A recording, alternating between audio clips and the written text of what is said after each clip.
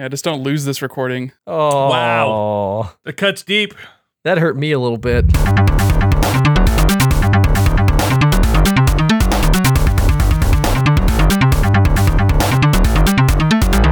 You seem like a calm and reasonable person. All right. Console Crusade podcast. Chris Gillifor, Nick Durheim. Nick, what are we doing today? I think we're going to check out the nominations for this year's Game Awards and give our predictions onto which we think they are going to do the winning. Okay, I gotta say right off the bat here, boys, I've got the GameAwards.com up. I have logged in so I can vote as I go. I've already looked at all the nominees. I looked at last year's winners. I'm feeling pretty good. I know this isn't a competition, but I'm gonna treat it like one. I've also narrowed it down based on what I think we even have anything to say. So I've got 15 categories out of the, I don't know how many there actually are. Most excellent. Do you want me to go down the ones that I deemed the most applicable to our interests, EJ, and then you give me your feedback on which could also be cut or which you think are missing? Does that sound appropriate to you? I kind of just want to go down the whole 31 categories. I don't want to go down the whole goddamn 31. I'm not talking about content creators. I'm not talking about VR. Nope. Kidding me? Yeah, those are always the fun ones because that's it's like we're all gonna vote Elden Ring for Game of the Year. Like it's the content creators and the fucking like esports team of the year that really determines who wins this battle. Okay, just like shot in the dark. I mean, that's your belief. Chris, what do you think? I hate that. I hate that so much. Okay. I can't even tell you. I don't give a fuck about content creators. I don't. EJ's filibustering. I don't give a fuck about esports. Let's Oh just my make it. God. You just pick based on who's wearing a T-shirt in the picture that is your most favorite of the colors. EJ, I already did my blind voting a couple weeks ago. I don't want to repeat that disaster. Well, well, then we don't have to go through all of them, but then I'm going to need to find a cheat sheet that is in the order that you're doing it in so that I can reference it as needed. Here, you want me to, here, look at this. I'll just give it to you. I'll screenshot. This is my cheat sheet. This is the order in which I cut off Game of the Year because we all know that's happening, but Okay, I also don't want to be checking out your ding dong while we're doing this. Let me fix that webcam there, buddy. I do. I don't need you to be tubing on us. Best thing that's happened all day. Hey. Okay. That smooth pivot pan up.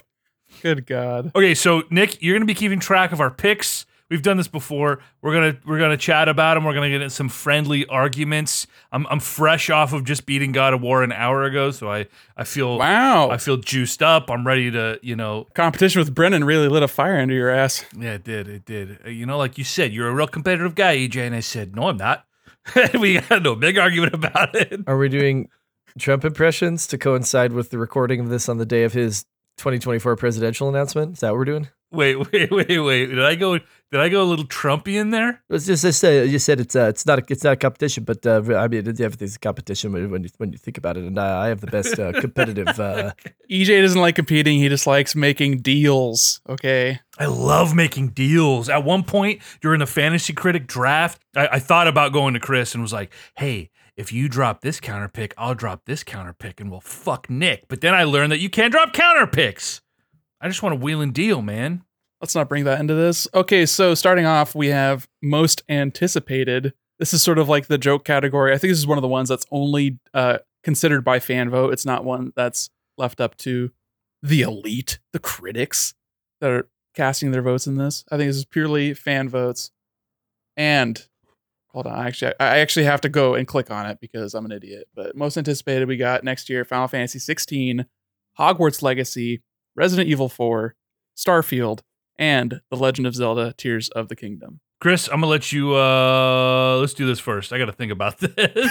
Oh, that's very kind of you. That's downright chivalrous. I was just gonna ask, do we want to have like an order? Because I think that would help me instead of us like staring at each other like dipshits every time we get to a category. Well, right now I have it ordered based on our draft order, so I went Chris, then me, then EJ. Hey, So perfect. we can go that way. We can either snake it. We can just do 1, 2, 3, 1, 2, 3. Up to you. Doesn't really matter. This has much lower stakes than our highly competitive draft. Oh yes, I'm down 1, 2, 3, 1, 2, 3. Keep it simple. And do we all have to choose different games? Is that part of it? No. No. Okay, great. There's I was not like, enough holy options. shit. That would be fucked. I would want to snake that if we were actually like you were drafting elbowing for position. votes Yeah. here. Boy, this is interesting. Okay, so it's entirely based on fan voting. And it is, I'm trying to think of who's going to turn out, who's going to show up for these stupid polls. I think that rules Square Enix out on face.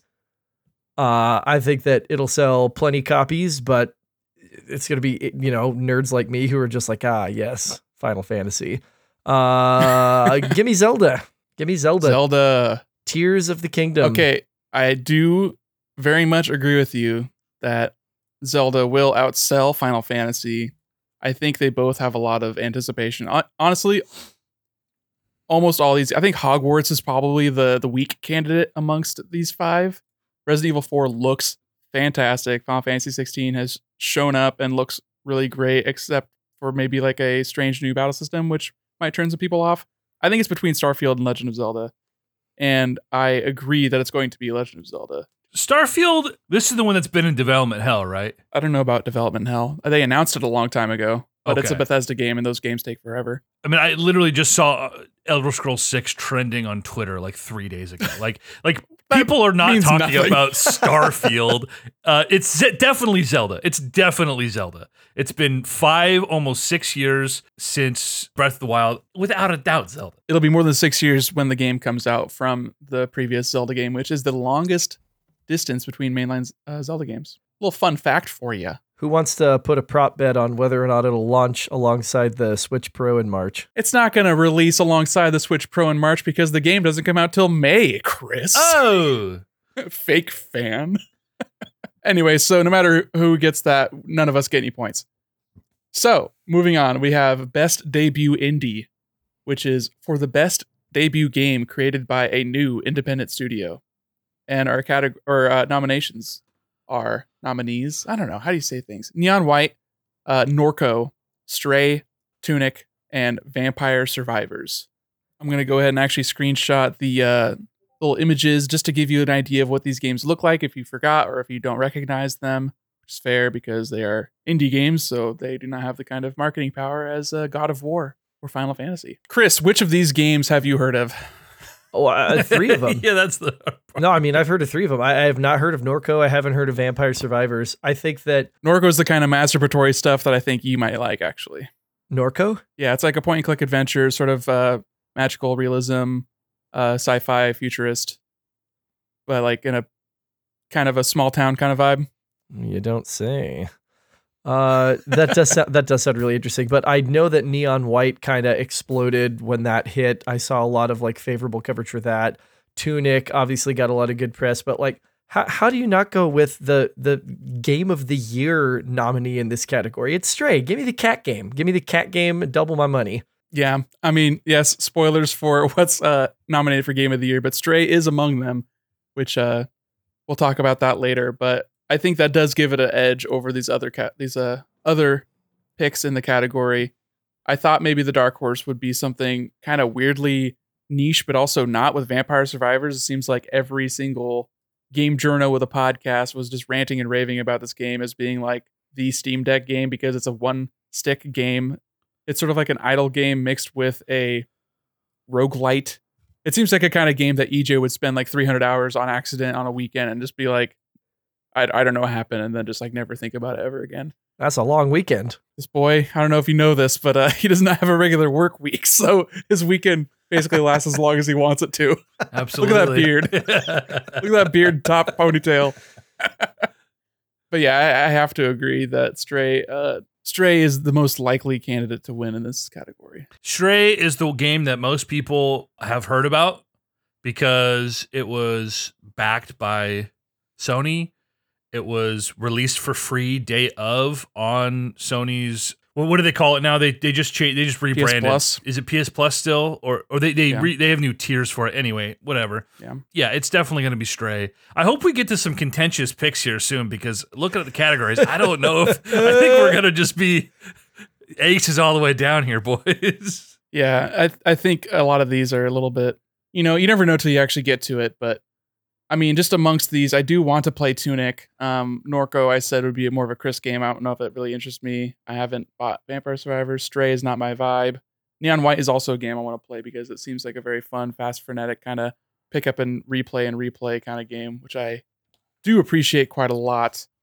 And it's got a soundtrack by an artist that I like a lot called Machine Girl, which is like this really crazy EDM kind of, I don't know what you would describe it as, but it's a lot of fun. So that intrigues me as well. It's got fucking the voice of Spike Spiegel as the main character. So that's also fun. Moving on, we're going to the best family game, which is always colloquially the best Nintendo game. And this year we've got Kirby and the Forgotten Land, Lego Star Wars, The Skywalker Saga, Mario plus Rabbids Sparks of Hope, Nintendo Switch Sports, and Splatoon 3. Oh, this is tough. And they call this best family for the best game appropriate for family play, irrespective of genre or platform. Before we dive into actually casting our votes here, Nick, do you have any insight into which of these franchises has won in the last 5 years?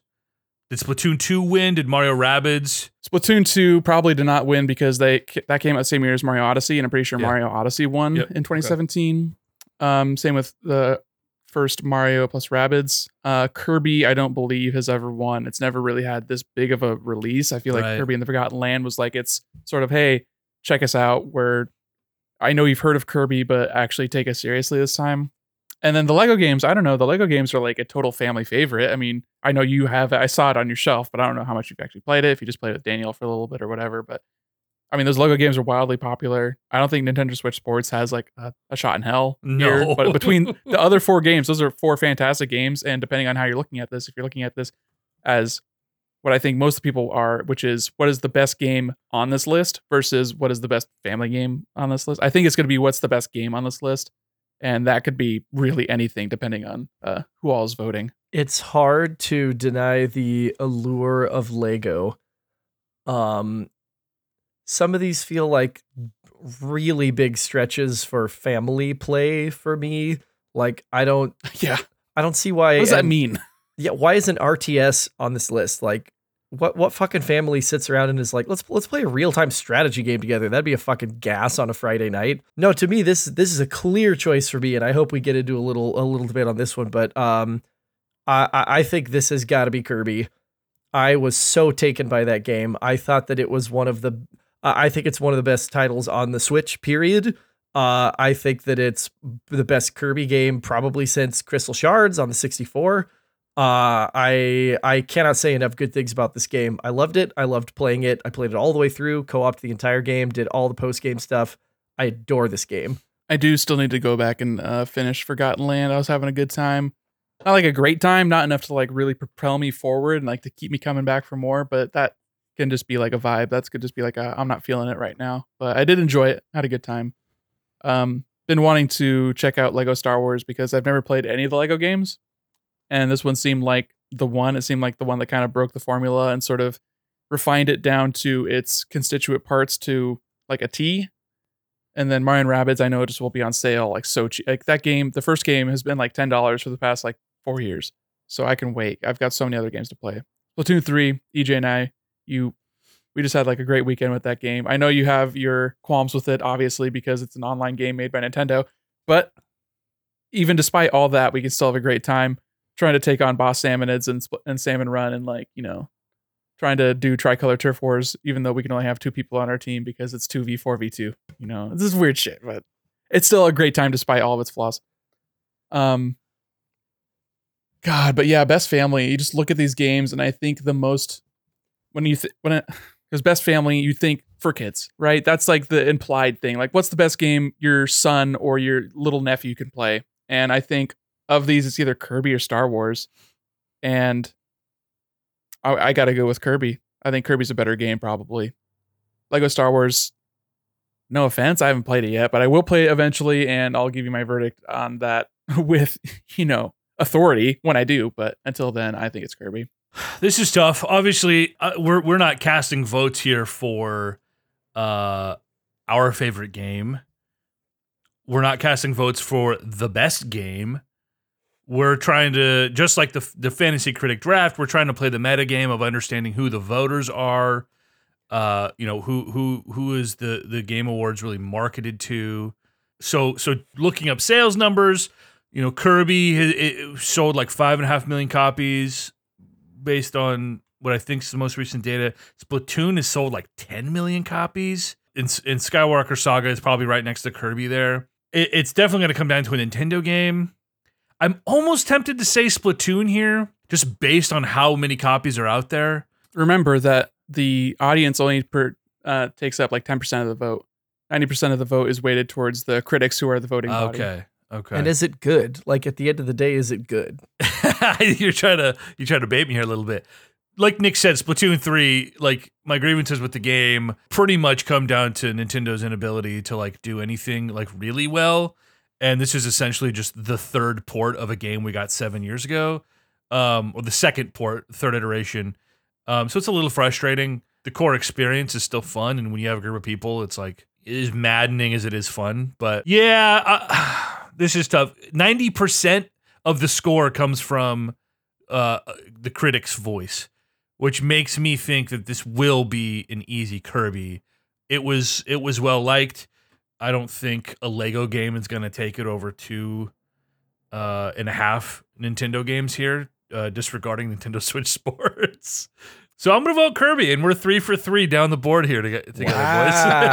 Wow. I'm just looking really quick to see what the OpenCritic scores are for these games. I know that Kirby is sitting at an 85. Splatoon's like an 82.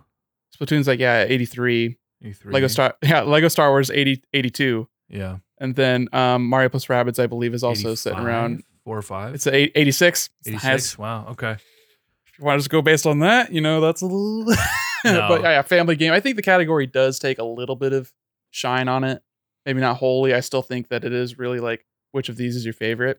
It Takes Two won last year. Yeah, last year was a weak year. Yeah. Should have been Monster Hunter, IMO, but Next up, best role playing for the best game designed with rich player character customization and progression, including massively multiplayer experiences.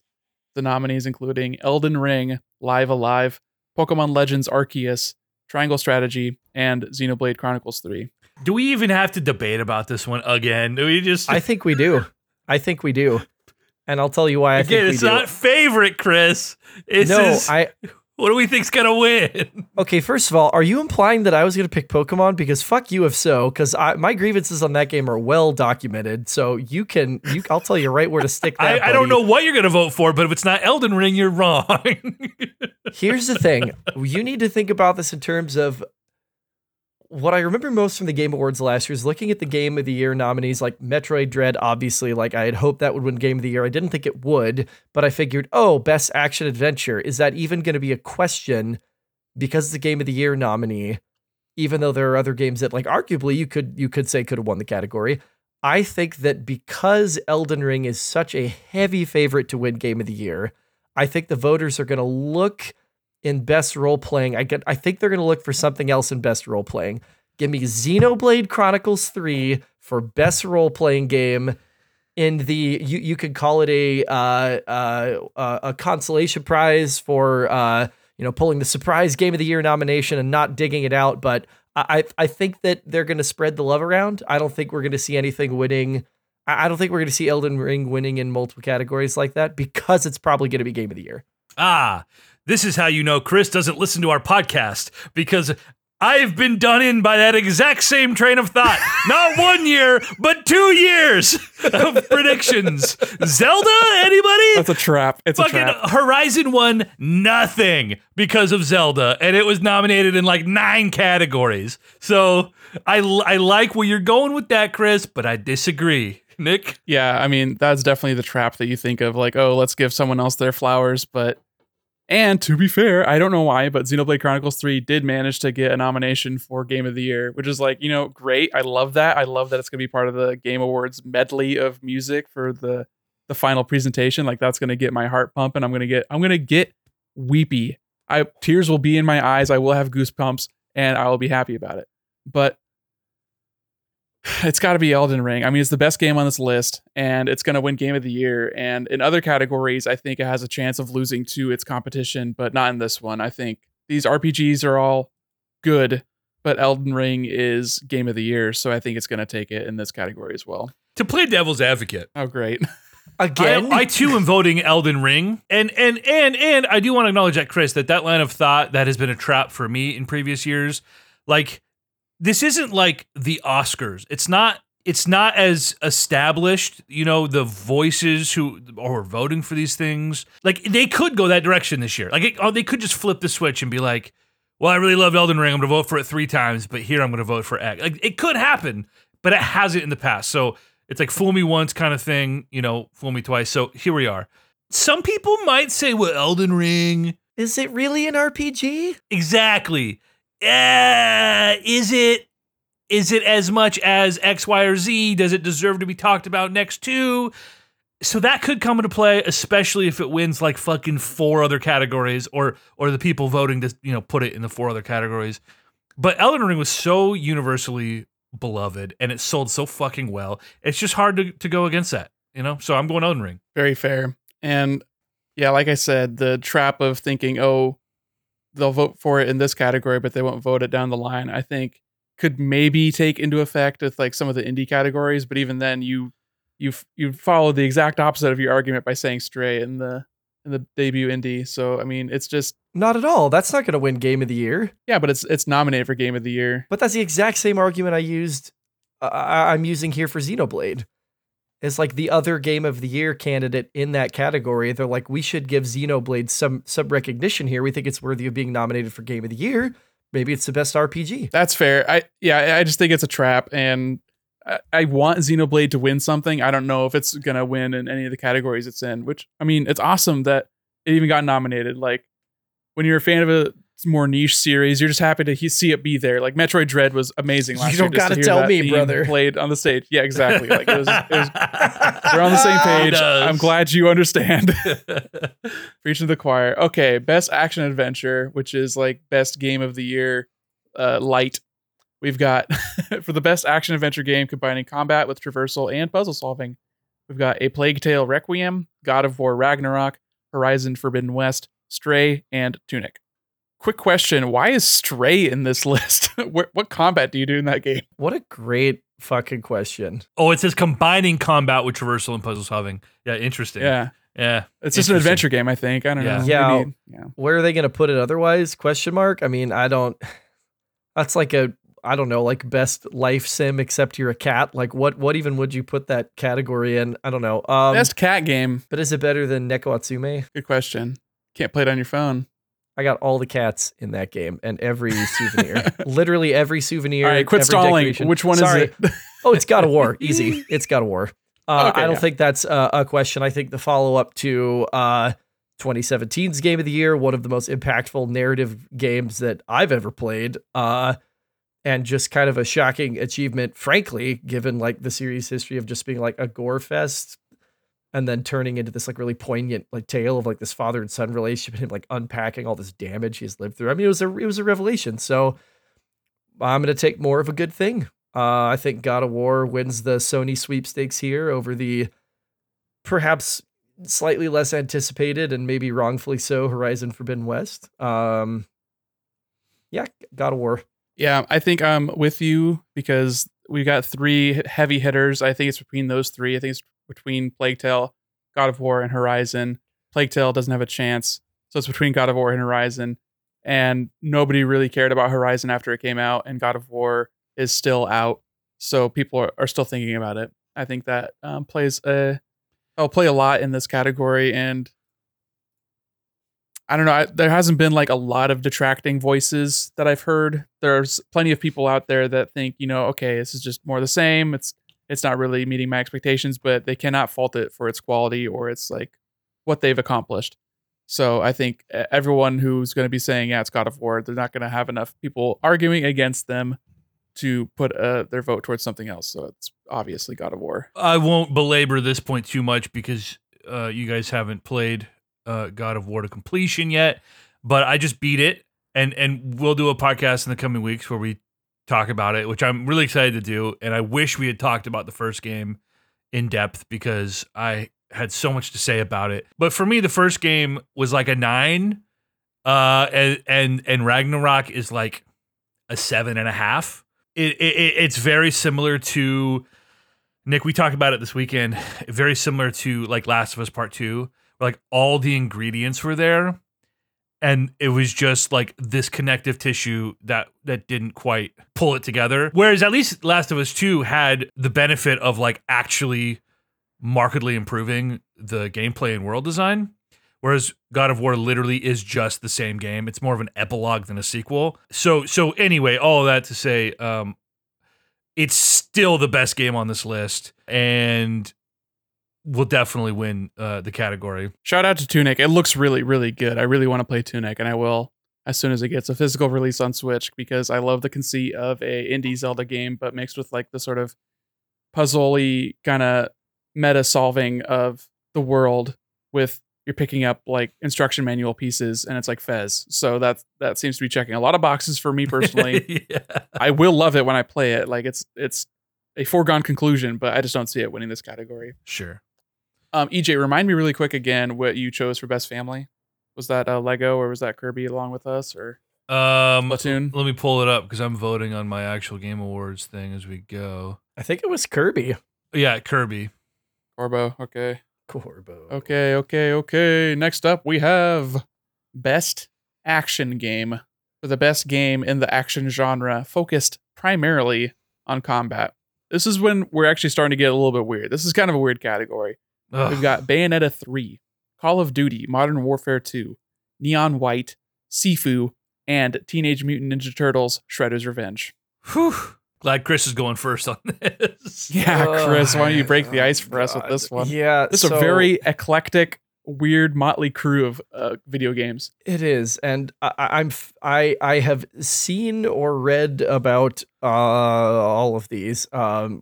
Call of Duty can go fuck itself. I think that war games have been boring for a decade, and I don't even call them shooters anymore because I think that's disrespectful to games like Destiny and Destiny 2 that are good. But war games, I'm over it. It's tired. It hasn't been good in forever. They're Michael Bay movies, really. They're Michael Bay. Jesus Christ, that is the best.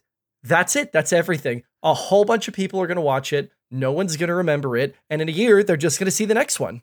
And then they're going to forget about that. And they're never going to talk about that. That, Nick, chef's kiss. Fantastic. The only one of these games I actually played is Shredder's Revenge, which I adored. I loved Shredder's Revenge. That's some of the most fun that I've had on my Switch with like 5 people in forever.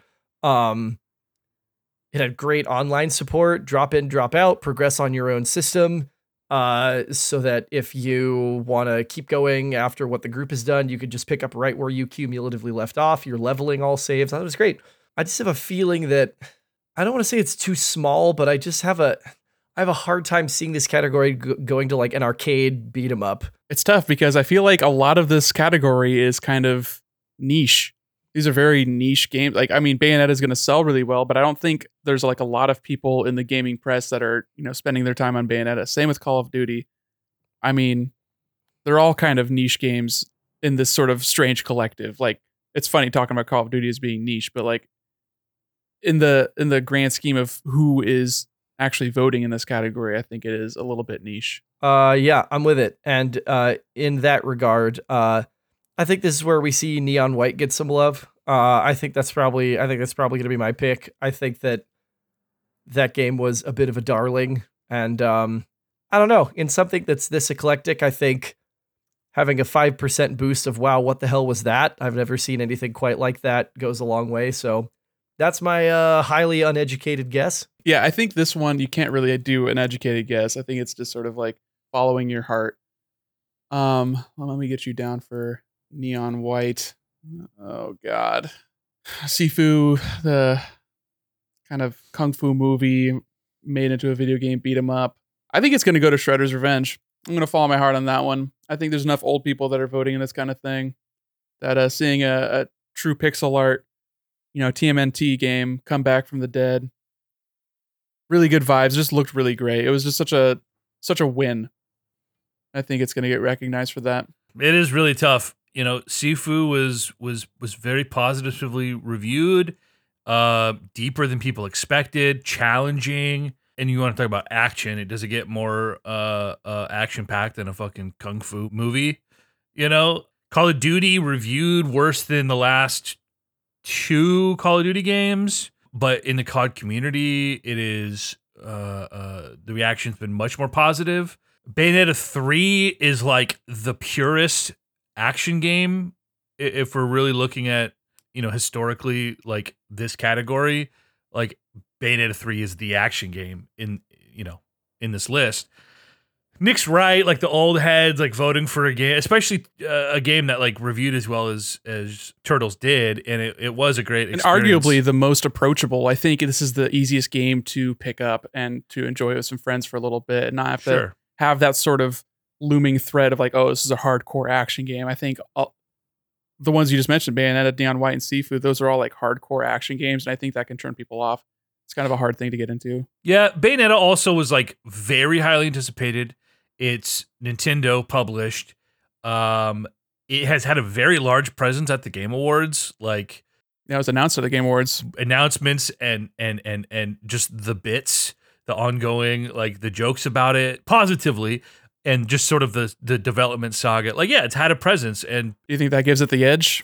I'm gonna go Bayonetta on this, but I don't feel great. I'll be shocked if it's anything besides Bayonetta or Turtles. Like, if it's Call of Duty, dude, like. It's fucking crazy. Turn the TV off. It's Call of Duty. Really, it's anything but Call of Duty. Yeah. Thankfully, I'm at a Blazer game that night, so I don't have to watch this live and just get angry as Nick sweeps me again. So, hey, at least this is the first time where we all didn't vote for the same fucking one. I know, finally. Yeah, no kidding. So that's the first time where anyone's gonna break ahead, or you know what? Watch it be Call of Duty, and we all just get nothing. When does this air? I don't even know when this airs. December 8th, I think. Thursday? Yeah. Thursday? Oh, maybe I'll turn it on. Thursday makes sense. I always quite like watching the Game Awards. It's a fun time. Nick, you and I watched a few of them together. World premiere. Good little commercial fest. Yeah, you get some announcements, and the last few years have been pretty good. They've had like really cool. There was kind of a dud in there. I can't remember what year it was. It was like pretty gnarly, but COVID hasn't been good to them. The musical medley is always 10 out of 10. I love that every single year. It's been a little bit soft for us being Nintendo fans since Reggie retired, because Reggie and Jeff were tight, so they got a lot of co-marketing stuff because of that. Right. Mother 3 this year? Yeah. I'll watch it for the trailers. I forgot all those world premiere trailers. World premiere. Yeah, I'll probably watch for that. I'll keep it on like a second screen and like turn the Blazers game on. See if I can. You'll have the Blazer game on next to it. Yeah. Yeah. Look for me. I'll have a shirt that says "I heart Chris." You better be wearing that Dame bromance through the TV. I had innovation in accessibility in our categories. I don't think any of us played any of these games, so I'm not sure. I guess EJ played a little bit of God of War, but I played The Quarry, God of War, and Last of Us. Oh, really? You played The Quarry? I didn't realize that you played. I also didn't realize that you got the remaster for Last of Us. That's strange, because the remaster is the one that has the accessibility features. So it's got all the same accessibility features as Last of Us Part 2, which were pretty cool. So we could talk about it. We don't have to dive into it, but we don't have to dive into it. But I think it is cool that he does do a award for accessibility features in games, because it is not a standard and it is not a requirement. So it's purely just above and beyond kind of stuff. This isn't selling more copies of a game. No one's buying a game just because it has these accessibility features, unless that personally affects you. And I think that is a small enough niche that it does not really affect. It's not like a marketing beat, you know? So it's just mostly just cool. Recognizing software and or hardware that is pushing the medium forward by adding features, technology, and content to help games be played and enjoyed by an even wider audience. And that is As Dusk Falls, God of War Ragnarok, Return to Monkey Island, The Last of Us Part 1, and The Quarry. EJ, you said you played a few of these, so tell me about your experiences with The Quarry, because we haven't talked about this yet. This is the first time this has popped up on the categories that we've seen so far. Listen, none of us here are necessarily equipped to speak about like the real intention of accessibility options. Like for us, it's because we want to like skip over annoying things, but for some people, it's like integral to them being able to, physically play the game. Certainly. In certain cases. So like, we're not exactly equipped to talk about it. And to that point, like the first thing I do in a video game now is I go through the accessibility options. And in a game like God of War and a game like Last of Us, it is pretty deep. And there's a lot of customization as far as like puzzle timing in God of War, where you're trying to do things on a timer and it requires a lot of dexterity in a really short window, you can adjust that to different levels. For me, like in The Last of Us, I was like, I'm gonna turn on my fucking compass because I want to be able to press a button and see where I need to go next instead of romping around waiting to get jump scared. And so that's just me being a weenie, but there are a lot of options. God of War has like 5 pages. You can like fine tune everything from like auto pickup, so you're not literally spamming circle nonstop because there's always something to pick up on the ground. It's just automatic now, and that's great.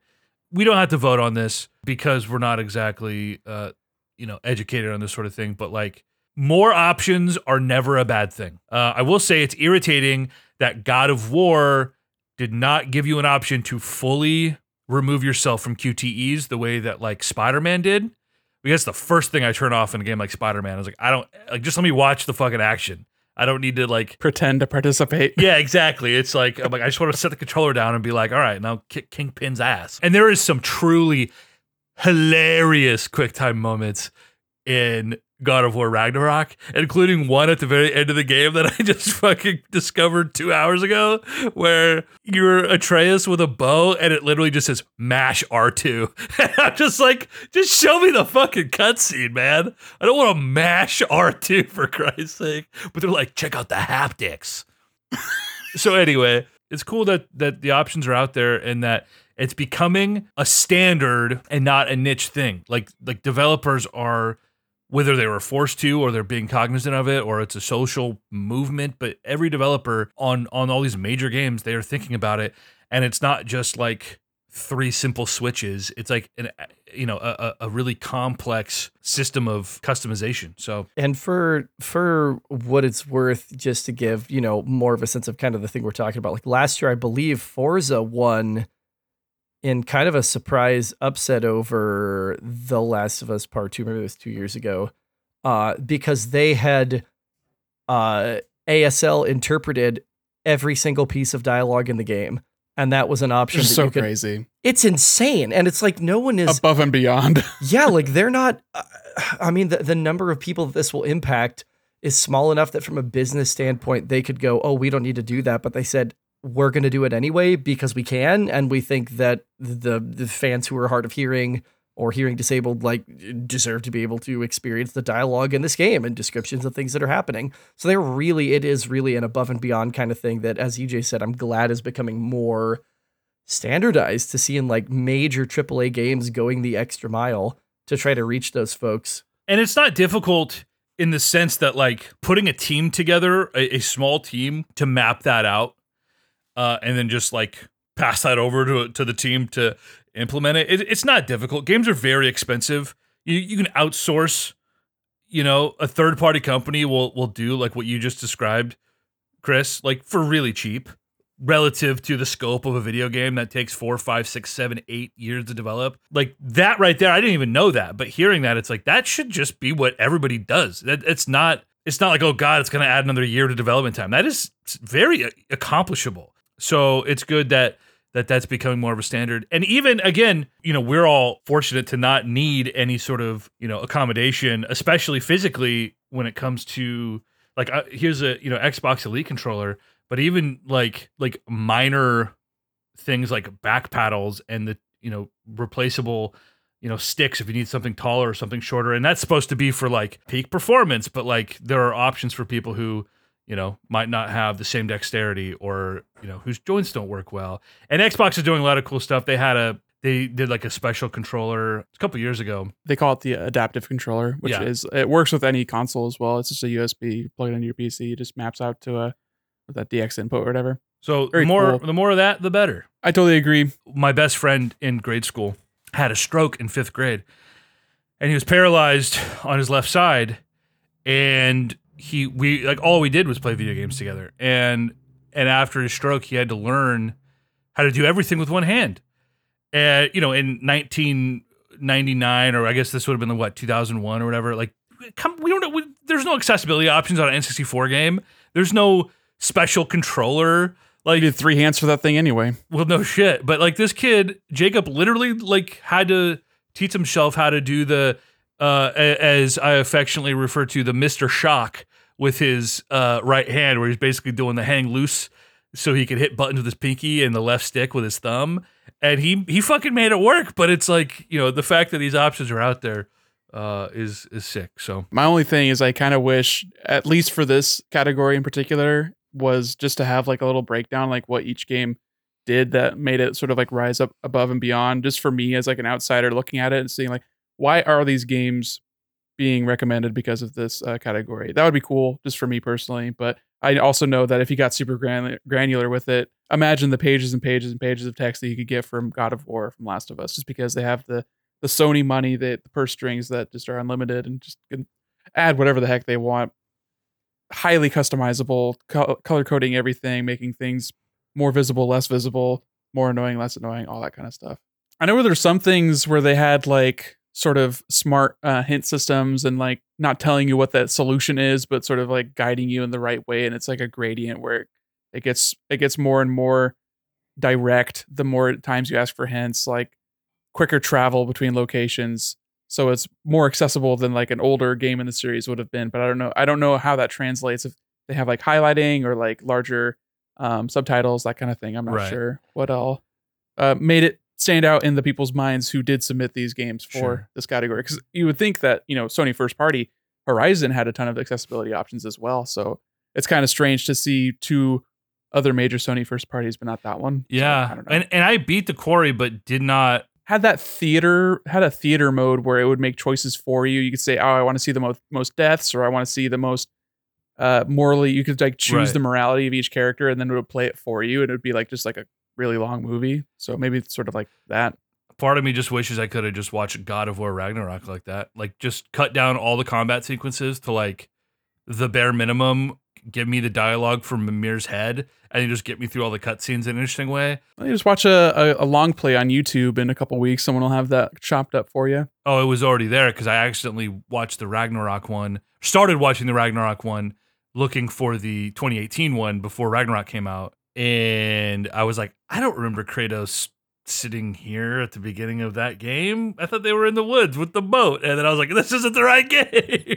Uh-oh, that's funny. So anyway, yeah. Shall I move us along to the other indie category, I guess? Because I don't know why there's a debut indie and a regular indie when they're all the same. Can we just talk about this? Can we just agree that Devolver Digital Games aren't indie? Like, it's a publisher that's publishing your game and paying you money to make your game. That's just a third-party game. EA made games are not indie games. It Takes Two wasn't an indie game. That was a team that made like millions of dollars to make that game before it came out. What does indie even mean? Does it just mean made by less than 100 people? Because then, yeah, sure.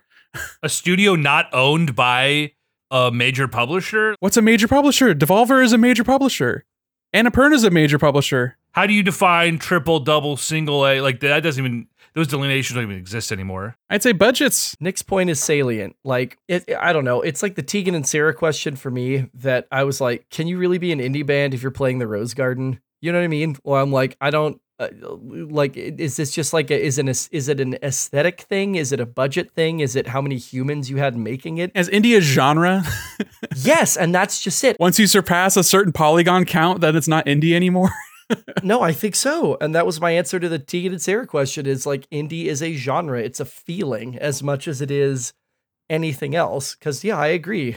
Like Devolver, that's not a fucking indie studio. When it comes to music, it's like, are we being funded by a label? We're not being told what to do by some giant corporation who's taking all of our money. Like, I think that delineation in music is a lot clearer. But Nick, you do make a good point where it's like, oh, they're a massive studio. Are they not owned by a big publisher?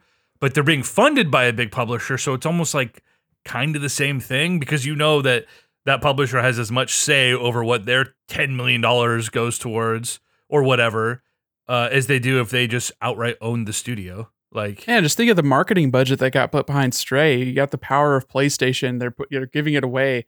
So many people played that game. They probably didn't pay for it. They paid for it through their subscription, but that game made a ton of money. And I'm sure it was made by a small team. Is that the delineation? Because there's been like Ubisoft games that were made by small teams. I think the Rayman games were probably made by like 30, 40 people. Like, I don't know. Like, indie is just, it doesn't mean anything. It's just a phrase that historically maybe meant something, but now is completely devoid of meaning and I don't know. I just wanted to bring that up because that's been sort of sticking in my craw when I'm thinking about Annapurna games being indie. It's like, no, they're fucking not. You had a game with James McAvoy and Daisy Ridley in it last year. That's not an indie game. To me, the scope of the game doesn't matter if it's truly independently created. But like, again, if they're being funded by Sony, that's sort of a dumb technicality. On the other hand, though, like with, I don't know, like with Cuphead, like being shown at the Microsoft E3 presser, clearly being backed and supported by Microsoft, but it's indisputably an indie game. I don't think anyone would disagree with that. At least not with a straight face. Minecraft an indie game? It was an indie game when it came out, but is it now? Right, who fucking knows? And then you look at this, you got Devolver on one of these, Annapurna on two of these, and it's like, can you even really say, like, are those independent titles? And then also, when it comes to this vote, do I care? Because they are in this category, and are people really going to go, is that an indie game? No, yeah, that wasn't the point of me bringing that up. Me bringing that up was just sort of me looking at these games and thinking some of these are, I mean, they all are indie games. You look at them and you're like, that's an indie game. It smacks true of an indie game. It sticks in your mind as an independent sort of vibe. But it's just strange to me that it started from this one context, but has now become a genre, even though it's completely devoid of the gameplay conceits and the visual style and all that. It's just that things feel indie. I don't like that idea that indie's a feeling, indie's a genre.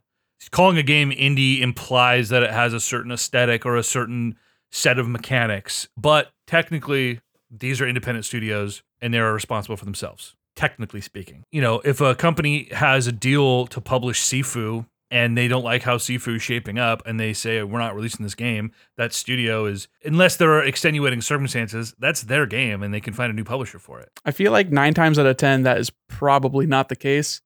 I think when developers pitch games to publishers, a lot of the paperwork they're signing has to do with the rights for that game. And maybe if they drop the rights, sometimes they can, shop it around to someone else. That is a pretty rare circumstance. There are occasions in which that has happened, but I think a lot of the time, especially with a smaller studio, they do not have the leverage to say, no, we own this game, because then the publisher could say, fine, you can go own that game somewhere else because we're not paying for it. Because what is the value for a publisher to publish a small game that's only going to sell, however many copies? The idea of an indie studio is the same as an indie artist or an indie movie studio or whatever. No, there's no indie movie studio in the world that didn't have to find funding of some kind to make their movie. You know what I mean? Even though they're independent and aren't owned by a traditional studio. It's like, yeah, that's completely the movie industry is so much more homogenized than the video game industry, and people talking about how the video game industry is just one big fish eating other smaller fish. It is still so more widely varied than the 4 active, like, large movie studios that actually put films out in production. Like, so I think I understand where you're coming from with, like, the funding and how that can be separate from the art houses and all that kind of stuff. But I think we're past Devolver being considered a indie publisher. They're not like a AAA publisher by any means. Like, Embracer doesn't really publish AAA games. They have a few, but they're mostly like AA. I think AA is just coming back. And they're coming back in the guise of indie, like the history, the roots of those indie developers that found success and have found, enough monetary support that they can continue and keep making the games that have made them successful, have gotten to the point where they are now comfortable and they can keep making more games.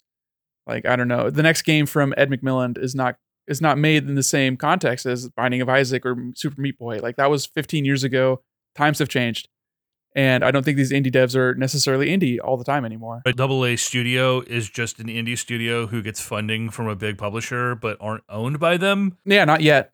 It's developers that haven't been bought yet, but have, like, a lot of potential to be bought. I mean, just think about was it last year that Returnal came out? Like, that was an indie studio. I mean, they only did pretty much second party releases through Sony and got, like, a lot of exclusive funding through them. But they were an independent, Swedish? I don't know, European studio. I think a lot of studios start out like that, and then they show that they are reliable, that they have the chops, and then they get locked down. Now, I mean, since we're in an era of acquisition and everyone wants to expand and have more content, but I don't know. I just wanted to bring it up because indie doesn't really mean anything. It's I know you hate this, EJ, but it really is just like a feeling at this point. There's no definition. If you still retain the copyrights to what you're making, a lot of these deals, as far as funding it, they are taking a cut of the profits, but like they don't own the game or the copyright to it. Like it belongs to the studio. Doesn't say owned by, made outside the traditional publisher system. There are many games that are made under like Ubisoft and EA that isn't owned by the publisher. Like It Takes Two was that an indie game? It didn't really seem like an indie game. It was made by a big studio, published by EA, just because they're not owned by EA. Yeah, and what does it really matter if they're owned under the explicit umbrella of the company if they're receiving money from them and have an agreement that, hey, you're going to go through our QA and we're going to have our fingers on this game one way or another before it comes out? Because like you can't tell me, like Nick was saying earlier, you can't tell me that they're not looking at that and going, yes, this is meeting our standards, or no, this isn't meeting our standards. Of course they are, because they're giving a fuckload of money to the title. I believe in my heart of hearts, EJ, it ought to be that way. But I just don't think it is that way. I don't think it has been for quite some time, that there's just everybody, the big studios are spreading the money around one way or another and spreading the influence around one way or another. It's not a new phenomenon either. This is something that's been happening since like the 80s and 90s. You've had companies or just like small groups of people that are like, hey, let's work with Atari, let's work with Mattel, let's work with Square and make a game for them that they publish and that comes from them but is made by us. Like, I don't know if those would be considered indie games. Like, they got wide releases, they got the marketing budgets of those larger publishers. If you have a publisher, you're not fucking indie. I hate the idea of like indie as a genre. Like, Nintendo makes games that feel like an indie game. You get those weird small like spin-off Kirby games or yeah, so I don't like that idea. There has to be a line drawn in the sand somewhere. And the idea that a company, regardless of how it's funded, like retains the rights to what they create, that to me feels good. And that could be big, and that could be really, really small. Like you said, is Minecraft indie? Like, the guy who made Minecraft doesn't fucking own a lick of Minecraft anymore. Like, it's not an indie game, right? It's fucking the biggest game of all time, owned by the biggest company of all time.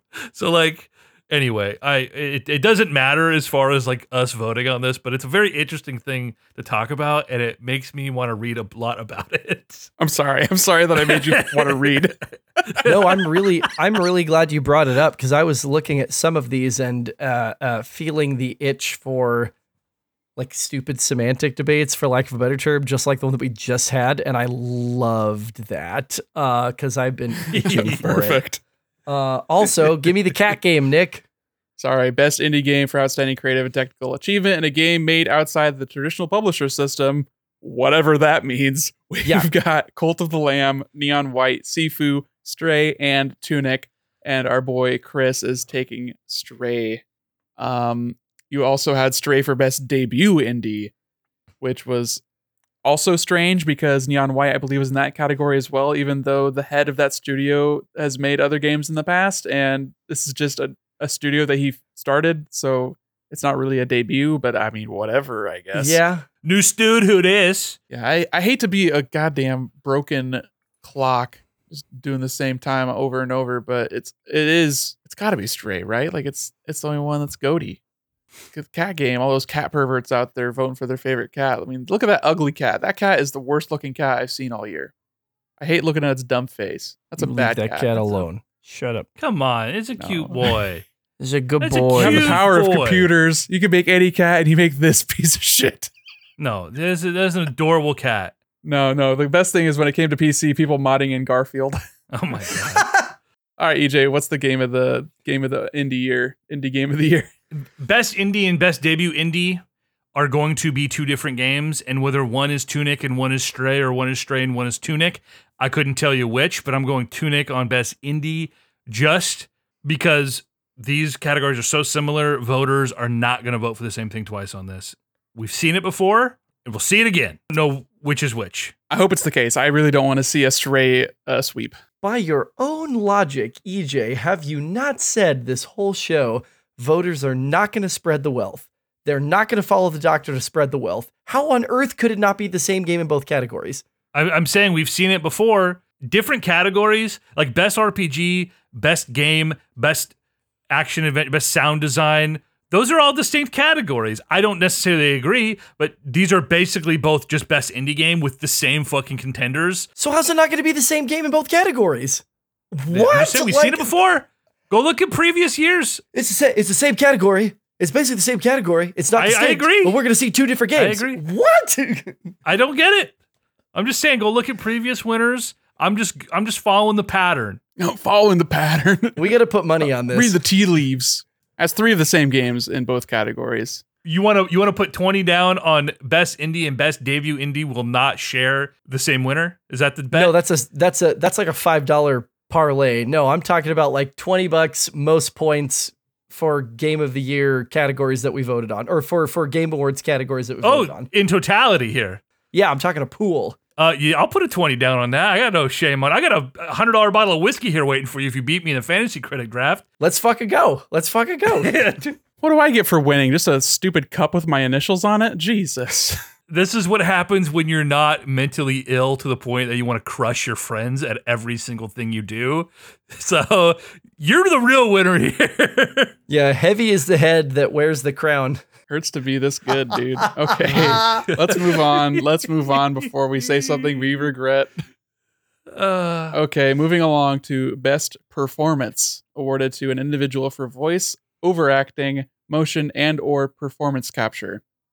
And the nominees are Ashley Birch for her role in Horizon Forbidden West, Charlotte McBurney for her role in A Plague Tale Requiem, Christopher Judge for his role in God of War Ragnarok, Manon Gage for her role in Immortality, and Sunny Suljic for his role in God of War Ragnarok. There's only 2 nominees here.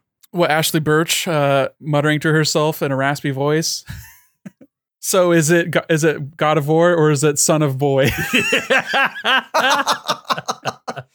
Well, EJ, you're the most informed on this. It is hands down Chris Judge for me. For sure. Yes, 100%. Me too. Easy peasy. Sunny is good in the game, but holy shit, the nuance that Christopher Judge can pull out of such a quote unquote one note character.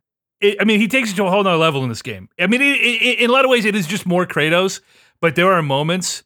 The only moments in this game that got me emotional were Kratos. 3 different times, Kratos said something so poignant and in such, just the controlled, the subdued power that, it's like, we know Kratos is a big, scary man.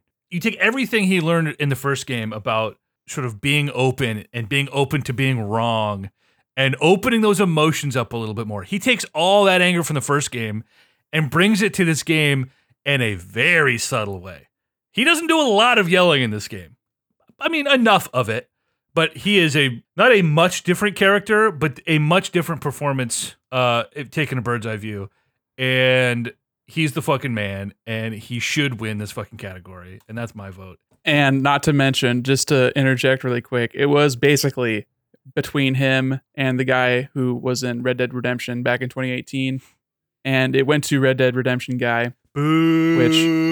Which I'm sure it was a great performance, because honestly, every single thing I saw from that game that has to do with performance was like on the echelon of a Sony first party. Like Rockstar money leads to good writing, good performances. But yeah, Chris Judge over these last 2 games is Kratos, and it is really amazing what they do with their performance capture and their animations with that opening scene that we experienced together, EJ, with them in the cabin was just really good. It was like HBO quality, it was just really fantastic. And there's a lot more of that in this game. And I hope that if you aren't going to play it soon, Nick, you should just take a couple of nights to parse out the fucking 9-hour video or whatever. Yeah, I'll watch like a hypercut with all the cutscenes and everything, maybe some combat moments and all that, I think. Oh, I'm so excited. Blazers game's getting done tonight. I will be installing God of War while the game's on, and I'm going to start it tonight. I don't give a shit. Yes, I need you to beat it soon, Chris, because I really want to just deep dive on this game.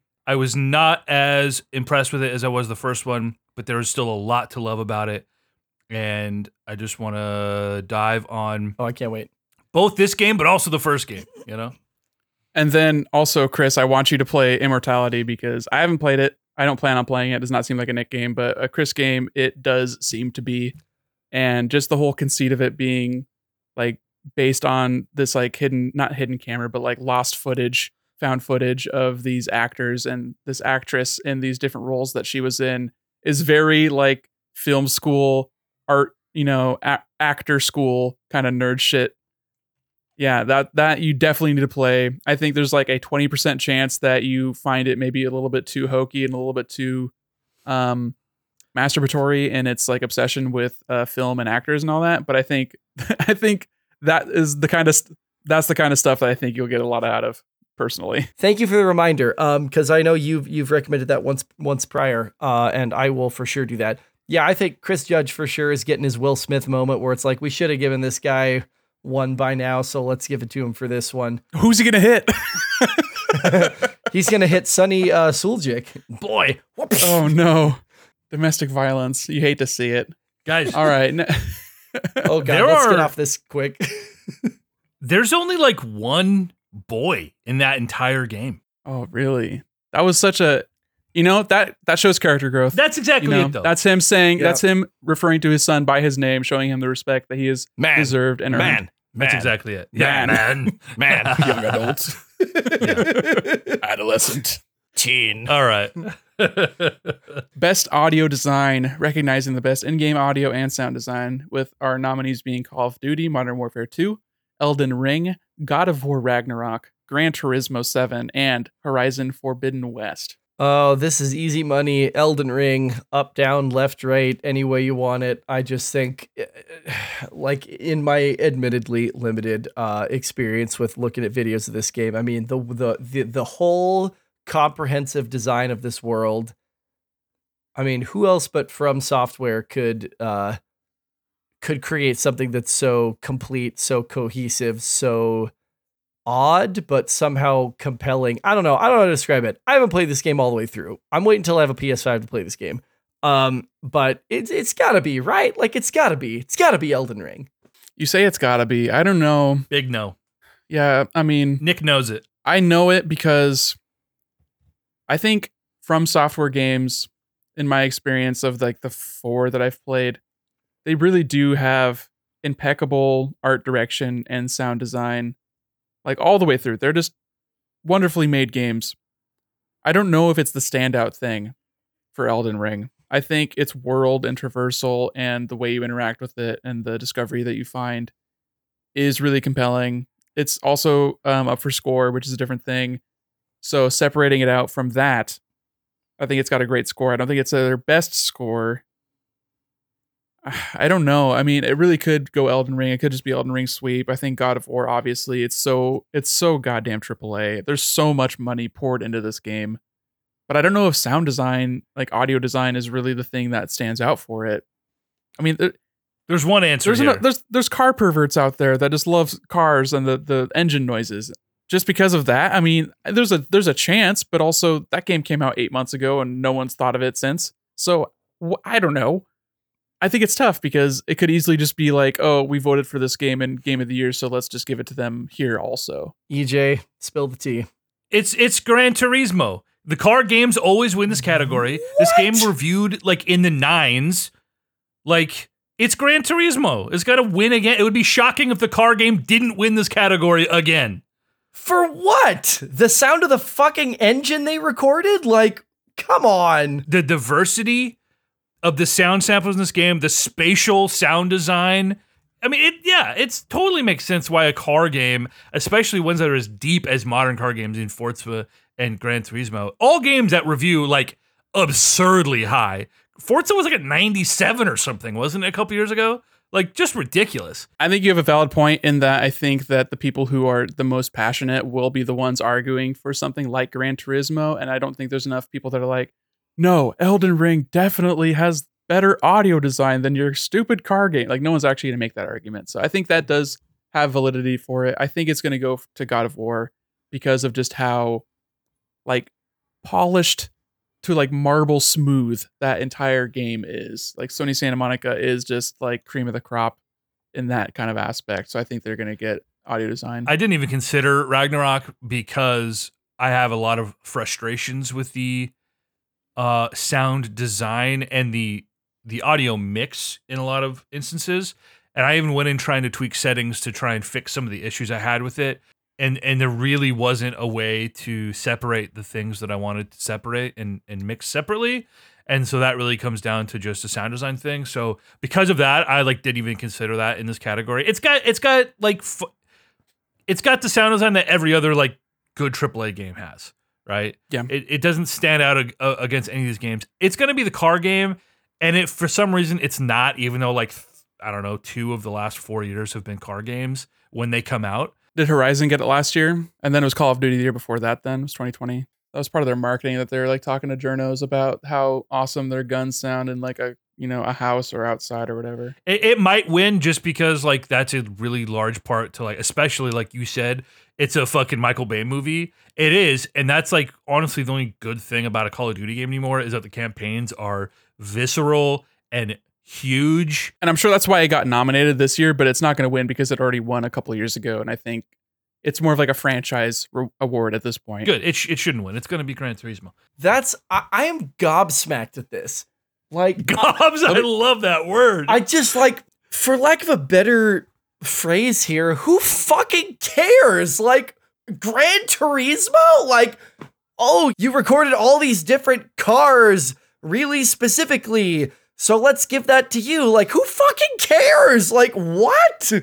There's a lot of car pervs out there. I mean, you sports guys, you should know that, people love their niche thing and they want it to be just right. I feel like I'm insane. Like, you're probably right because I'm stupid and I don't know video games, but like, this is, man. It got nominated for a reason. I mean, there's no like fluke for that, right? So creating audio for a game that is, I mean, Forza is still takes the cake over Gran Turismo, but a style of game that is arguably the most realistic simulator.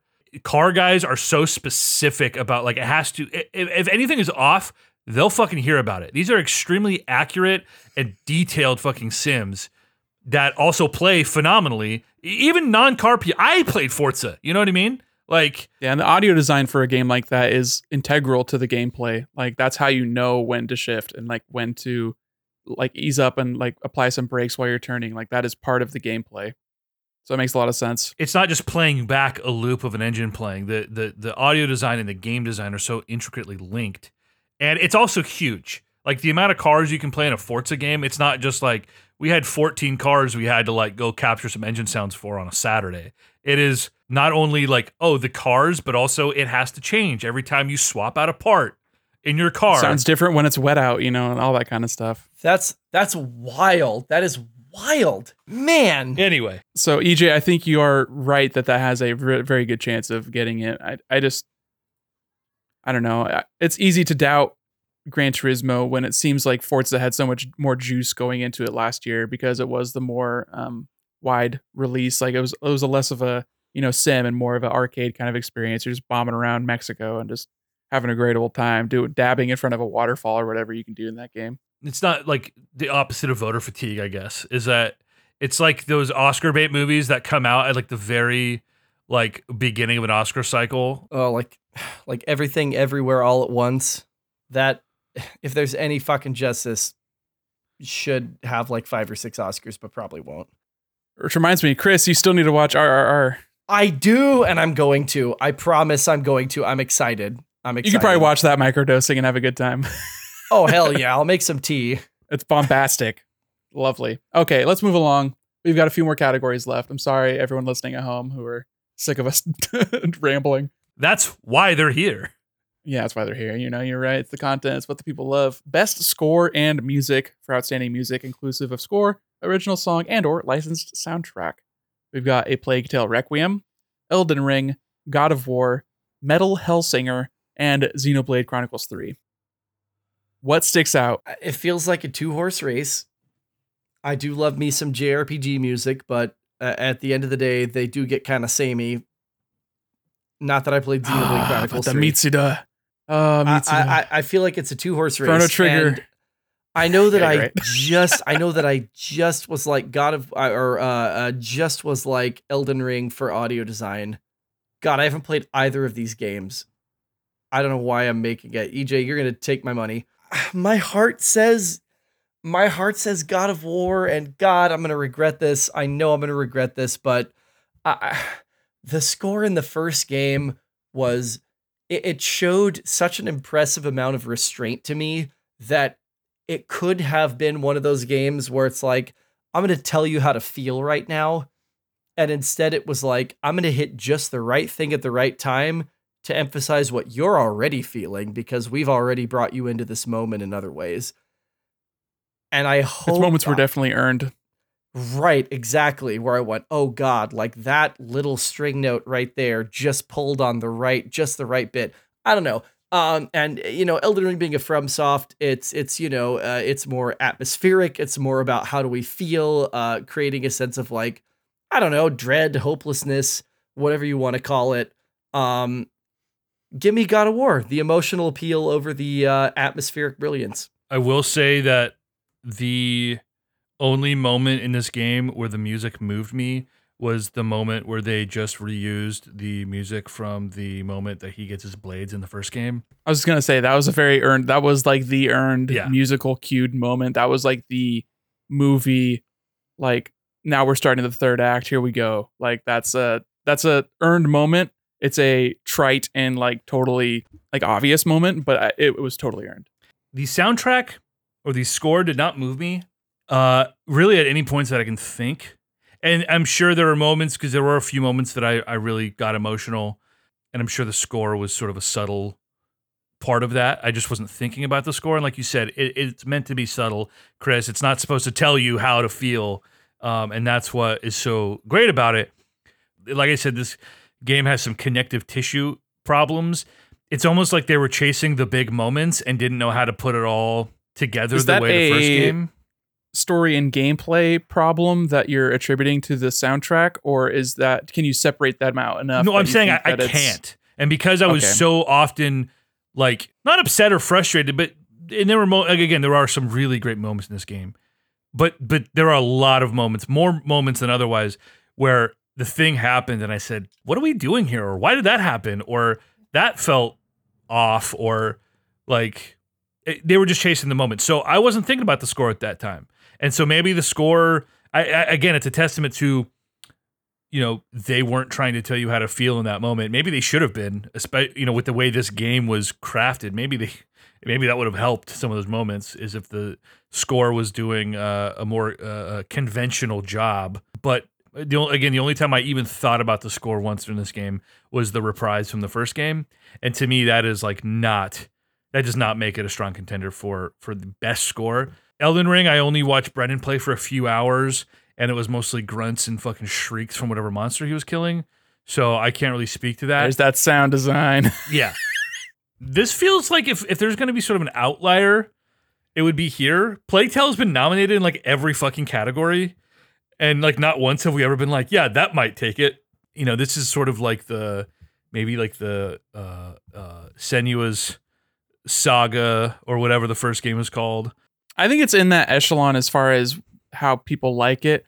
I have never heard a single person who's talked about that game talk about its music. We haven't heard anyone talk about Plague Tale at all, and yet here it is nominated at every category. I've heard people like, talk about it and like enjoying it and liking it. I think it's overrepresented in these awards just based purely on the 6 or 7 video game podcasts I listen to. But that's just, my corner of the internet that I tend to hang out at.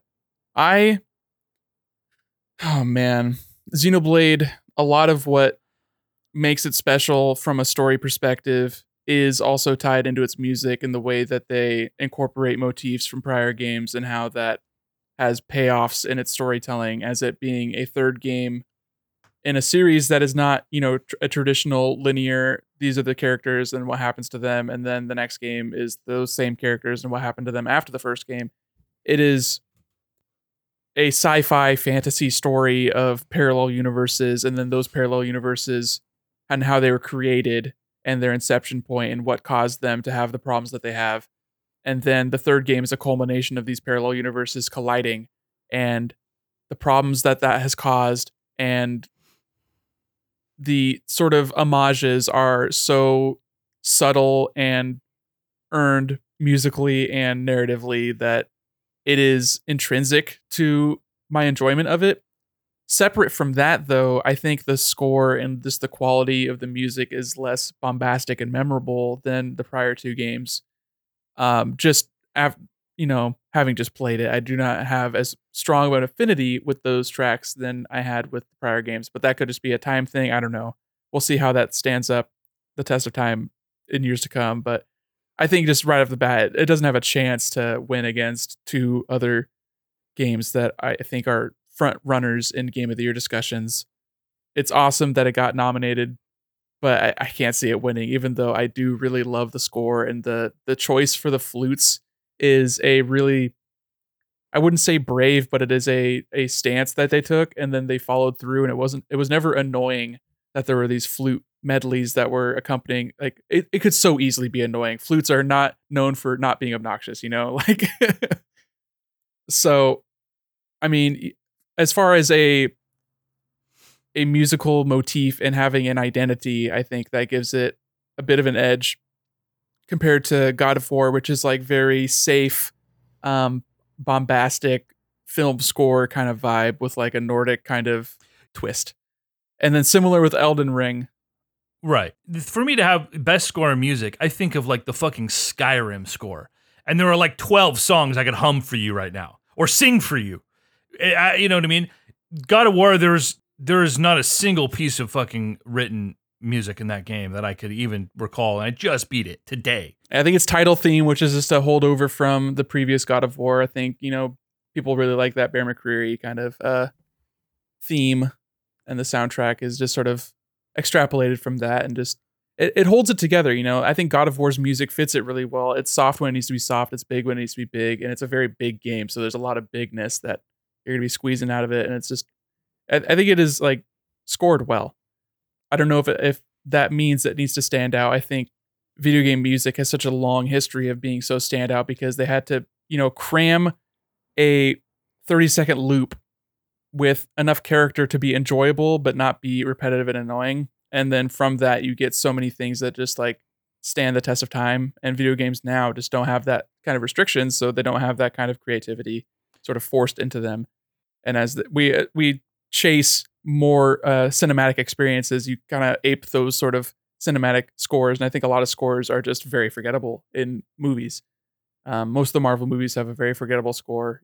That's by design though. For sure. It's the God of War thing, like Chris said, where it's like, you think of a Marvel movie, it's like the score does its job. There's a reason why you can name 3 prolific fucking composers working in Hollywood still, yet there are hundreds of movies that come out every year and tens of movies that like make hundreds of millions of dollars. You couldn't name a fucking composer for any of them. There's a reason. It's really hard to be the guy who is doing something nobody's heard, or doing something so memorable, So to me, in that sense, Elden Ring and God of War, neither of those stick out to me. I totally feel your arguments about Xenoblade. Obviously, I didn't play it and I haven't watched anything about it. So I'm really torn between just going off script here or being safe, even though I don't think Elden Ring should probably win best score. I really don't know what I want to be. Have you already voted, Nick? I haven't yet. I'm so torn because yeah, it's tough. I don't think Xenoblade has the juice with the voting populace, but I just cannot remove myself from that as well. So it's tough. And I think Elden Ring, it's the first of the Souls type games that actually has like background music in areas, and it is so expertly done. It is as subtle as Breath of the Wild without being as empty. And I think that for a game that has that level of tension, but higher level of tension, because you can die so much easier in a game like Elden Ring compared to Breath of the Wild. What you're doing in an exploratory aspect is not the same. It is like in Breath of the Wild, you're climbing things, you're fighting like bokoblins, whatever. You might run into a stone talus. There's not a lot of threat. It's more just wonder.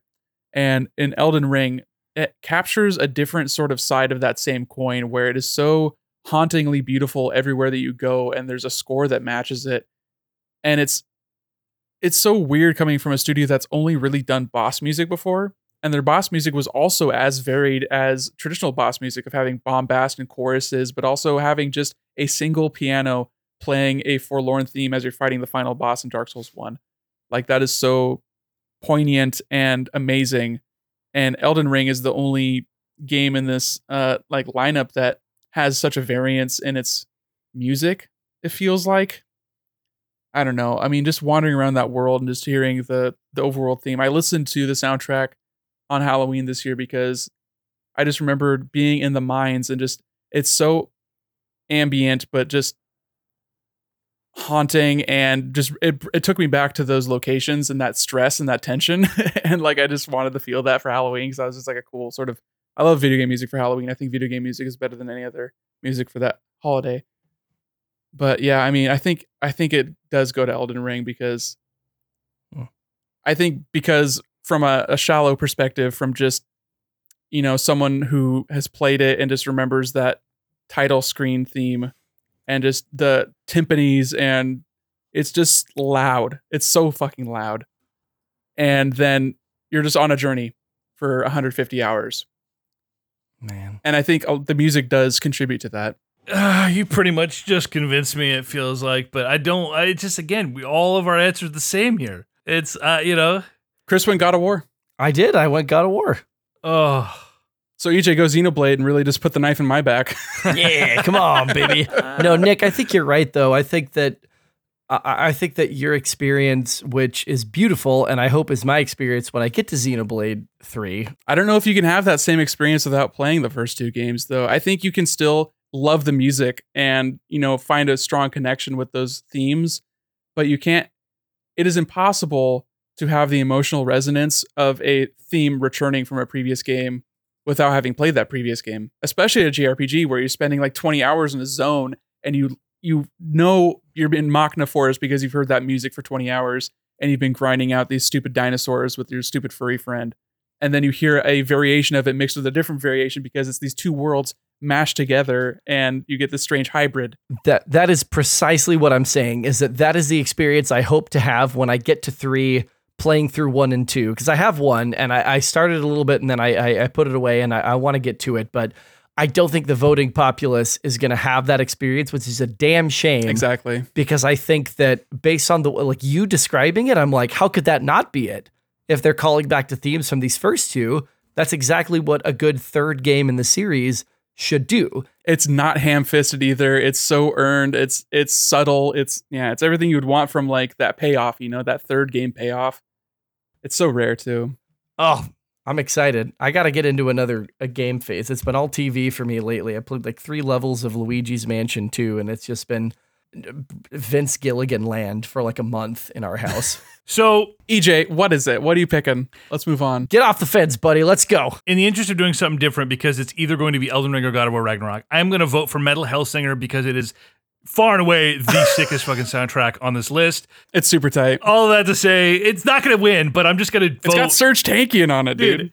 Wait, what? It's a fucking ripper of a soundtrack. Okay, I gotta set it to you, Chris. They contracted a bunch of metal vocalists from very well-known bands, and they had them like create songs for the game. It's a rhythm shooter where you shoot to the rhythm, like you're pumping your shotgun to the downbeat and like trying to pop off shots on your one and threes and stuff. It won't win, but it's fucking badass. Oh my god. It's like I could just vote for Elden Ring and be safe so that I don't lose a point to Nick. But I just don't give a shit.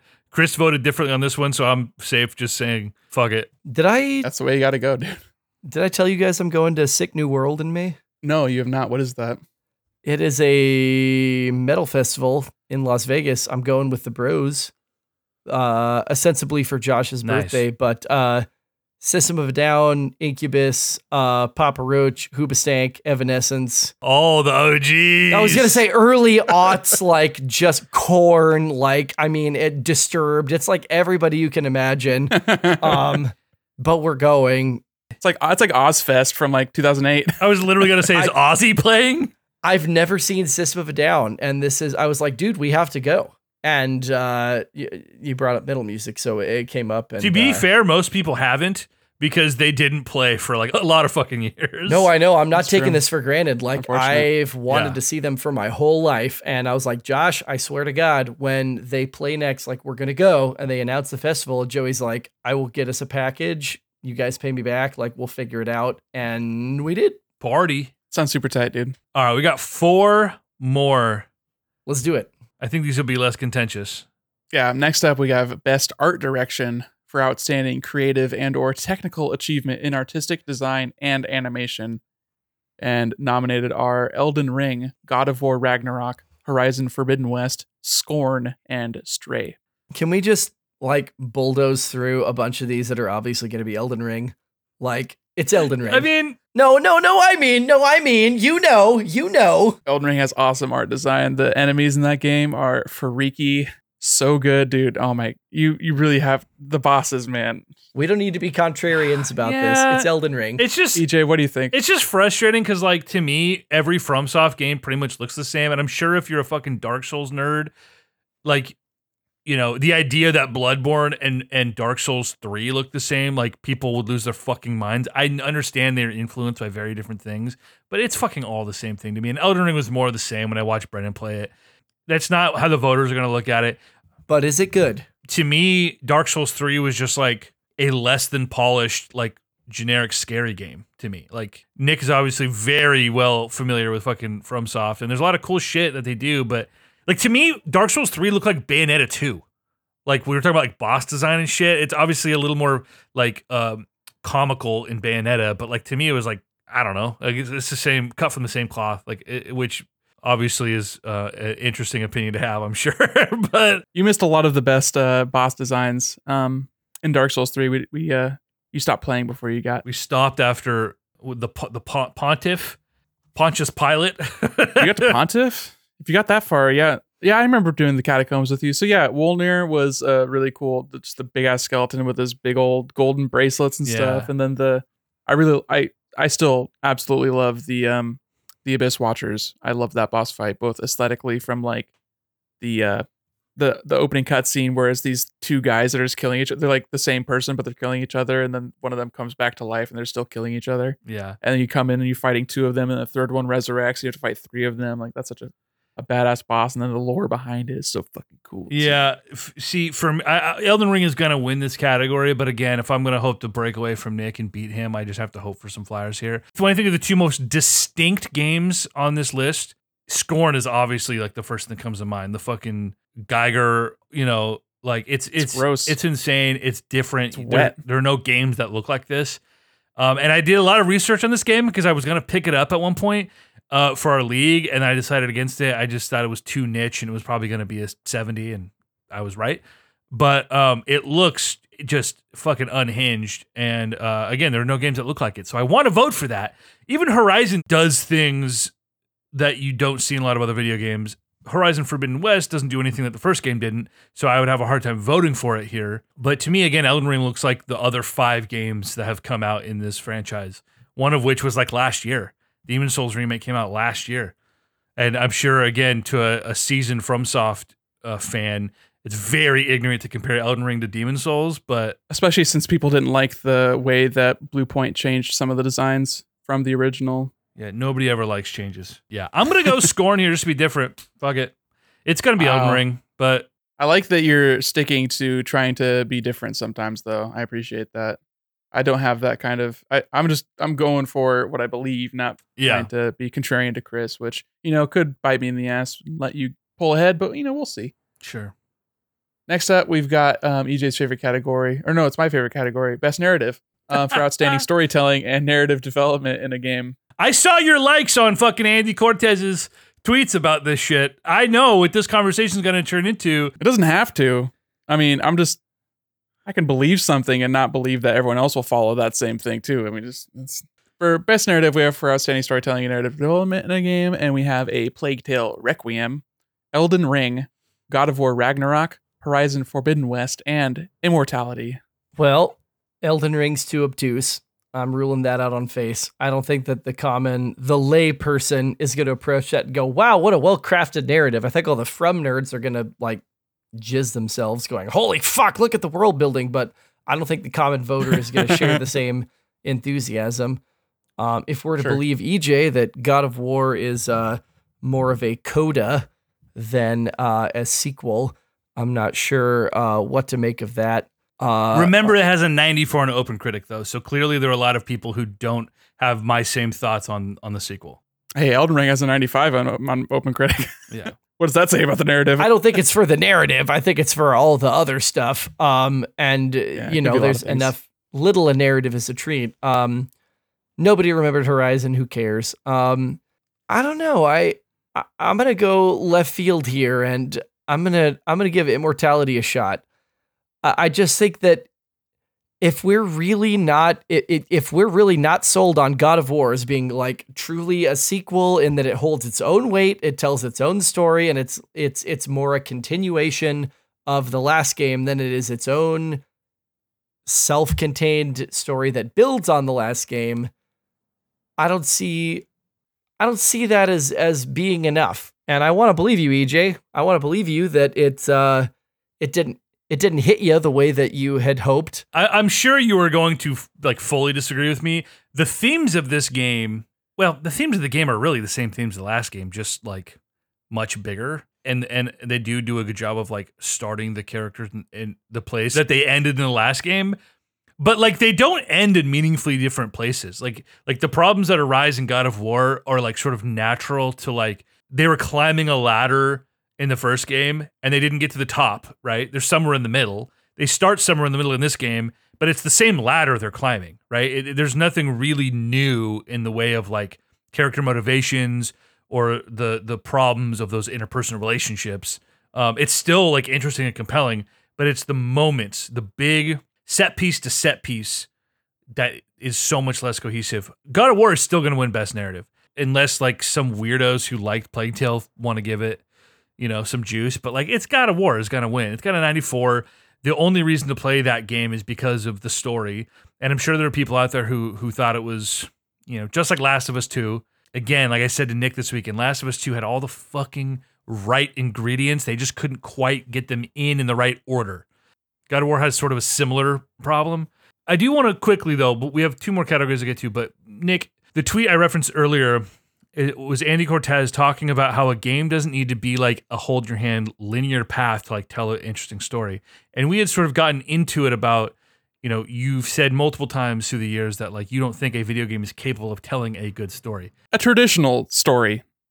A story as defined by other mediums. Right, and people thought movies couldn't tell as good a story as a fucking stage play. And that turned out to obviously be crazy. So I think the way we tell stories evolves, and video games are so new, we're still figuring it out. And for me, the way Elden Ring tells its story, you could never come across a single piece of lore in that game and still beat it and still love it. To me, that like excludes it from any best narrative discussions, period. God of War is a game that exists only for its narrative, almost to the point that the actual gameplay is more annoying than anything. It is just a movie cut together between just really tedious fucking puzzles that don't need to exist. Whereas the game like Horizon, even though people had problems with this particular narrative, and I didn't beat the game, so I can't speak to like the plot beat by beat, but like the way video games tell a story, in that there are things to both uncover and things that it tells you, but you have some sort of agency in how the events play out. That to me is how video games should tell compelling stories and do tell compelling stories. And the best, I don't want to say the best stories in games, because like God of War is a phenomenal story, not a phenomenal game in my eyes. Phenomenal story. But as games continue to evolve, it's the Horizon format that will hopefully push like narrative storytelling forward, in that it combines all of those methods and does so in a way that everything feels like, as a player, you're not just hitting circle occasionally to be a part of it, but you actually have agency over what's happening. So anyway, that's my case for why Elden Ring should not be in the discussion, despite the lore, however amazing the lore might be behind the scenes. It's like saying Destiny 2 had amazing lore. Maybe, but I didn't go to that website to find out, And to me, that's what like Elden Ring is like. You got to go to the wiki to really get into the lore of a FromSoft game. I think narrative doesn't have to just be cutscenes. I think narrative can be the story, the way you go to it, and the way it goes to you. I think a lot of the ways that FromSoft games tell their story is something that really you can only do in a video game or in like a book.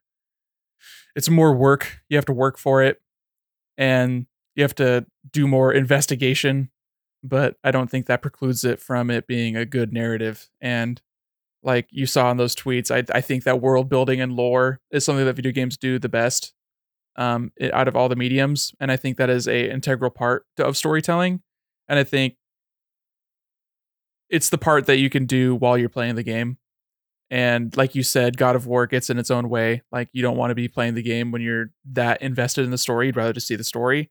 And if you aren't invested in the story, then you'd rather just get back to the game. So that is combative with you as a viewer of the story in that regard, and a participant in the game also. So they're at odds, and that's why I think that a lot of traditional storytelling does not work in a video game medium, because you want to be interacting with the game. You don't want to be just watching. Like, I would rather watch God of War Ragnarok as an HBO show than I would play it as a game, probably at this point. And I probably will end up watching like a supercut of it on YouTube. And that's just where I'm at right now. Like, I'm sure if I was in a more accepting headspace, or was playing it in different circumstances, like at my own home, headphones on, that kind of thing, I might be able to get more engrossed in it. But just over at your place over the weekend, it was just like, this is fine, but I'm just not feeling this right now, which, that happens. Elden Ring does have a really fantastic world, and I don't know how, obviously it was part of the marketing for it to be a George R.R. Martin joint, and it's impossible to tell how much of that is from his influence, but there is a lot of George R.R. Martin influence in the political factions and the family drama. There's so much goddamn family drama in this game. It's like a person who married a god, but then married a different god, because it's all this kind of crap. It's very like Roman pantheon mixed with Gaelic sort of mythology and fairy tales, and it's really cool. I love it. It's got a great vibe, but it's not going to win Best Narrative, because God of War is going to win Best Narrative because people love the cutscenes, and that's what I'm going to say that it's going to win. The idea that you can have all of those components and create a phenomenal world, and like world building is different than narrative. I think you can't have a good narrative without world building, though. Oh, I agree, but you can have great world building and fucking trash narrative. I was just going to say, like, obtusity does not a good narrative make. And I think that for the vast majority of people, having to like comb way the fuck over a game to uncover crumbs of narrative is just not appealing. And I'm not saying that people are wrong for wanting that. I'm not saying that it doesn't mean that they haven't created a good world. But like EJ just said, world building and narrative, that's not a 1-to-1 ratio. I think it does Elden Ring a disservice by saying that it is the typical FromSoft. Oh, it's hard to follow the narrative because you have to read item descriptions. I think that is a little bit short-sighted and doesn't really delve into the things that it does do really well with its characterization and its voice acting. I think it has the best voice acting out of a lot of games that came out this year. I mean, it's hard to compete with God of War because they have the motion capture and the intense sort of small scale scenes that they can really just eat up the entire It's a framing. movie. It's got cinematography. I don't think Elden Ring really has cinematography outside of like boss cutscenes, but its voice acting is still like top notch. It is amazingly performed. Sure. And the characters are awesome and lovable and memorable, and those are all in particular part of the narrative, is these characters that you're also on a journey with and how you meet them and interact with them, and you're finding small stories that build up to a larger story and your role in this world and like what the lore and the world building is. But it's not just that, it's that it excels in that because it's a video game as video game. And I don't know, that was just my point, is that it has good narrative as well as its 10 out of 10 world building. Sure. And I think that those things can be true. And then it's also true that like it probably doesn't have a better narrative than like most of the games on this list. But, and that's not like, it's not to diminish what Elden Ring did or does, but like, I think it's especially easy to like draw those things out when you're comparing it to other FromSoft games. Like, yeah, I'm sure it does have the best, all those things. I mean, it's the highest fucking reviewed FromSoft game, isn't it? Like, it clearly does everything better than its predecessors. We know it's not going to win Best Narrative because it doesn't have a head that's saying, watch out behind you, brother, every 10 seconds while you're fighting against these more like hordes of just regular people, or your little boy who's making Joss Whedon puns like, oh, wow, Dad, you love loot. Like, we never leave anywhere without getting all the treasure chests. That's, it's fantastic narrative right there. Wait until we fucking talk about God of War. I'm going to go in on how colloquially all these fucking characters talk in this medieval world. It bothers the shit out of me. Oh, and such a degree in this game. But anyway. Okay, sorry for pulling that out of you, EJ. I just wanted to, I had to snipe at you just a little bit to make myself feel better. Moving along to our final two categories. We have Best Game Direction, which is another Game of the Year light award with these best game direction awarded for outstanding creative vision and innovation in game direction and design with nominees Elden Ring, God of War Ragnarok, Horizon Forbidden West, Immortality, and Stray. Creative vision and innovation in game direction and design. I'm going to keep it simple. It's got to be Elden Ring. I just like the George R.R. Martin thing gives it such a sexy factor. I'm sorry. It by all accounts seems to be a well-realized world. God of War is great. It is. I just feel like uniqueness, originality goes a long way in the award circuit in any medium. I don't see any of the other ones. I don't see Horizon's kind of like the bridesmaid of the AAA titles this year. Immortality, For sure, yes. I mean, I don't think it has the staying power. Stray, I don't think it has the staying power. We all know it's going to be Elden Ring. I don't love that it's going to be Elden Ring necessarily, having not played some of the other games, but it just seems easy to me. It just seems easy to me. I want to talk about this category just a little bit before I let EJ start, but historically, I feel like this category has been less about game direction and more just direction. Death Stranding got this one in 2019, and I think it's because there were recognizable actors in that game. And I think that this is like, it says, game direction and design, but I think that historically the jury has voted on this based on like just regular ass direction. So I do not think that Elden Ring will get it in that regard, but if they're like, is that actually how they're going to vote? Like, that's what I'm going to have to guess, right? So I could easily see it being just God of War because it's fantastically directed. The acting is fabulous, and I think that's because of the direction. But if it's just like pure game design, like Elden Ring has this by a mile. God of War is just another God of War. Horizon is just another Horizon. Immortality is like a cool indie game, but it doesn't have the juice. Stray is a cat game, and it got there because of the cat perverts, but it's not going to have the juice overall. So I don't know. It really does depend on how the jury votes on this category. If they're voting it based on the actual description of the category, or if they're voting on it based on the best game in the category, or if they're voting on it because they see the word direction and they think directors. Yeah, that's tough. This is sort of the MVP award of if Game of the Year is the fucking Larry O'Brien trophy, this is the MVP trophy. And it's like, how do you define the MVP? Is it the player with the best stats? Is it the player who led his team to the best record? Is it the player who has the biggest impact, like qualitatively, on his respective team? There's so many ways to look at that award. And there's not a lot of historical data saying that it goes one way or the other based on the winner of this category is always nominated for Game of the Year also, but it is not always the winner of Game of the Year. I know that you just said something semi to the contrary, Nick, but it feels a little bit like Best Director at the Oscars, which has become, and I hate this, and I don't agree with this, and I do not agree with this, that it's become a de facto Best Picture coronation. Second place. Well, not even or that, is it just like Best Picture again. Exactly that it's like, oh, well, you directed what we think is, the best movie of the year, so you must be the best director of the year. When you have like last year, and this is, my own axe to grind as a Dune stan, that you have a film like that get nominated for literally every like editing, artistic category, audio, visual, costume design, but you don't nominate the guy that coordinated all of it for best director?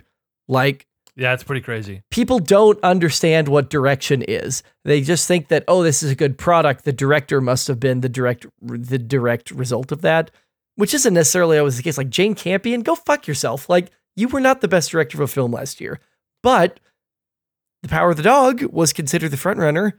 So I don't see how this is that different. I don't think people are capable of separating, oh, you did this thing as the person steering the vision of the game, as opposed to, oh, you made a really good game, you must be very good at your job. And let me also interject really quick, because I did say that it is not always 1-to-1, but I think it may have just been two like outliers, because I'm looking last year, 2021. Best Game Direction went to Deathloop, and then Game of the Year went to It Takes Two. Year before, Last of Us Part 2 got both. 2019, Death Stranding got Best Game Direction, but Sekiro got Game of the Year. Year before that, 2018, God of War got both Best Game Direction and Game of the Year. 2017, Zelda got Game of the Year and Best Game Direction. 2016, Overwatch got Game of the Year and Best Game Direction. So really, who knows what the category actually means? To me, if you were looking at strictly like game mechanics, like Elden Ring. Elden Ring by a mile. It's got way more compelling combat, but game direction is the scope of a game director's job is so much bigger than like a film director's job. Like realistically, they're similar, but on a movie set, like your first producer is probably more important to how a movie ends up looking and feeling than the director. Most of the time, he's getting paid more money. He's overseeing everything. And they have a lot of other producers who are the guys who do the quote unquote grunt work, even though they all get paid more than the director. But the director is in most cases responsible for a pretty small slice of what happens with like the actors on set. A game director is overseeing every little facet, everything that comes out of every different art department. And he's in there trying to like, I mean, he's on the creative side, but he's also on the technical side. I mean, it's just, it's a crazy scope. And so to me, I look at Elden Ring, which is a pretty, I don't want to offend anybody here, so I got to choose my words carefully. It's a much less varied experience than something like God of War creatively. God of War has an incredible number of very diverse environments. You know, Elden Ring probably has much more diverse and distinct boss variety in designs. And so I'm trying to just like take the literal directing out of it, like the performances, which is obviously no small part of this equation. But like, yeah, from an art perspective, there's just so much more to juggle in a game like God of War, is, you know, having to come up with 9 different distinct worlds essentially that have to like not do what those other worlds are doing in that same game and be memorable, you know, in a way that like, that I didn't think the first game even accomplished. I think everything about the world design and the art direction of the second game is better than the first game. I can see that. And so anyway, that's a big factor. But it's hard to ignore that they just made a 17-hour film that would win awards in its own right as a fucking film. And that is such a huge part of it, and dealing with the personalities and literally directing. And so, yeah, if you want to split hairs and say, well, that's not video games, unfortunately for you, it is, and is a big part of how people enjoy certain kinds of games. No, I totally agree. I'm saying, like, I do like agree with you that game direction is more than just the gameplay, obviously, but I'm just looking at the historical sort of how things have fallen in the past and seeing Death Stranding get best game direction versus when Sekiro was also nominated for that category, but it won Game of the Year, but not that one. That's like, right. So it is obviously more than just like make the actors do things in a room. Like, yeah, that's God of War does that fabulously.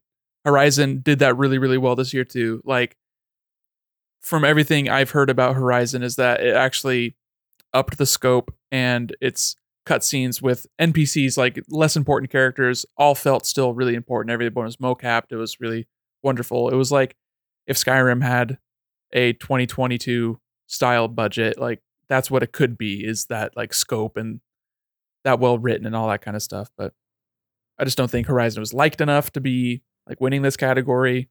So then it's just between God of War and Elden Ring, and it's tough. It's really tough. I think it's going to probably go Elden Ring just because it's going to sweep Game of the Year. It's going to win Game of the Year handily.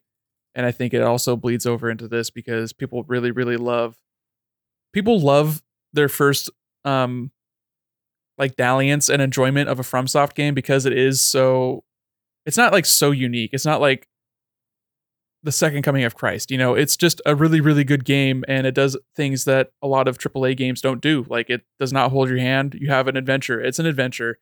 You don't really go on your own adventure in God of War. You go on Kratos' adventure. In Elden Ring, you go on your adventure. And I think that is a more personal sort of attachment that people will get with a game like Elden Ring. So I think that bleeds over into this.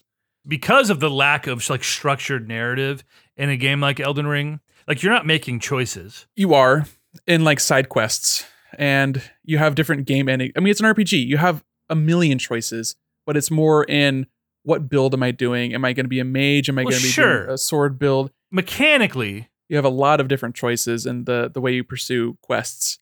But a lot of that is like, it's optional. It is totally, if you find it, then cool. If you don't find it, you miss it. Right. And that makes it more mysterious and more interesting when you do find it, because you're like, oh my God, I stumbled across this thing. And then it turns into the meta narrative. It turns into the water cooler moments where when I was playing this game, everyone in a Discord group I was in was playing this game. There was 12 of us basically playing this game at, various similar paces, but people were beating the game really quickly. People were doing every single thing that they could do. And it was just like, oh my God, did you see this? Did you know about this? It's like, oh my, I didn't find that place until 60 hours into this game, and you found it 10 hours in. It's so varied, and that's part of the meta narrative. And that's like, it's hard to separate that from the actual experience of what the game is by itself, but that's part of the game is the way you experience it. So that kind of adds to it. I don't think it's hard to separate. I think those are amazing moments, and that's great when a game, you can have that experience with a game.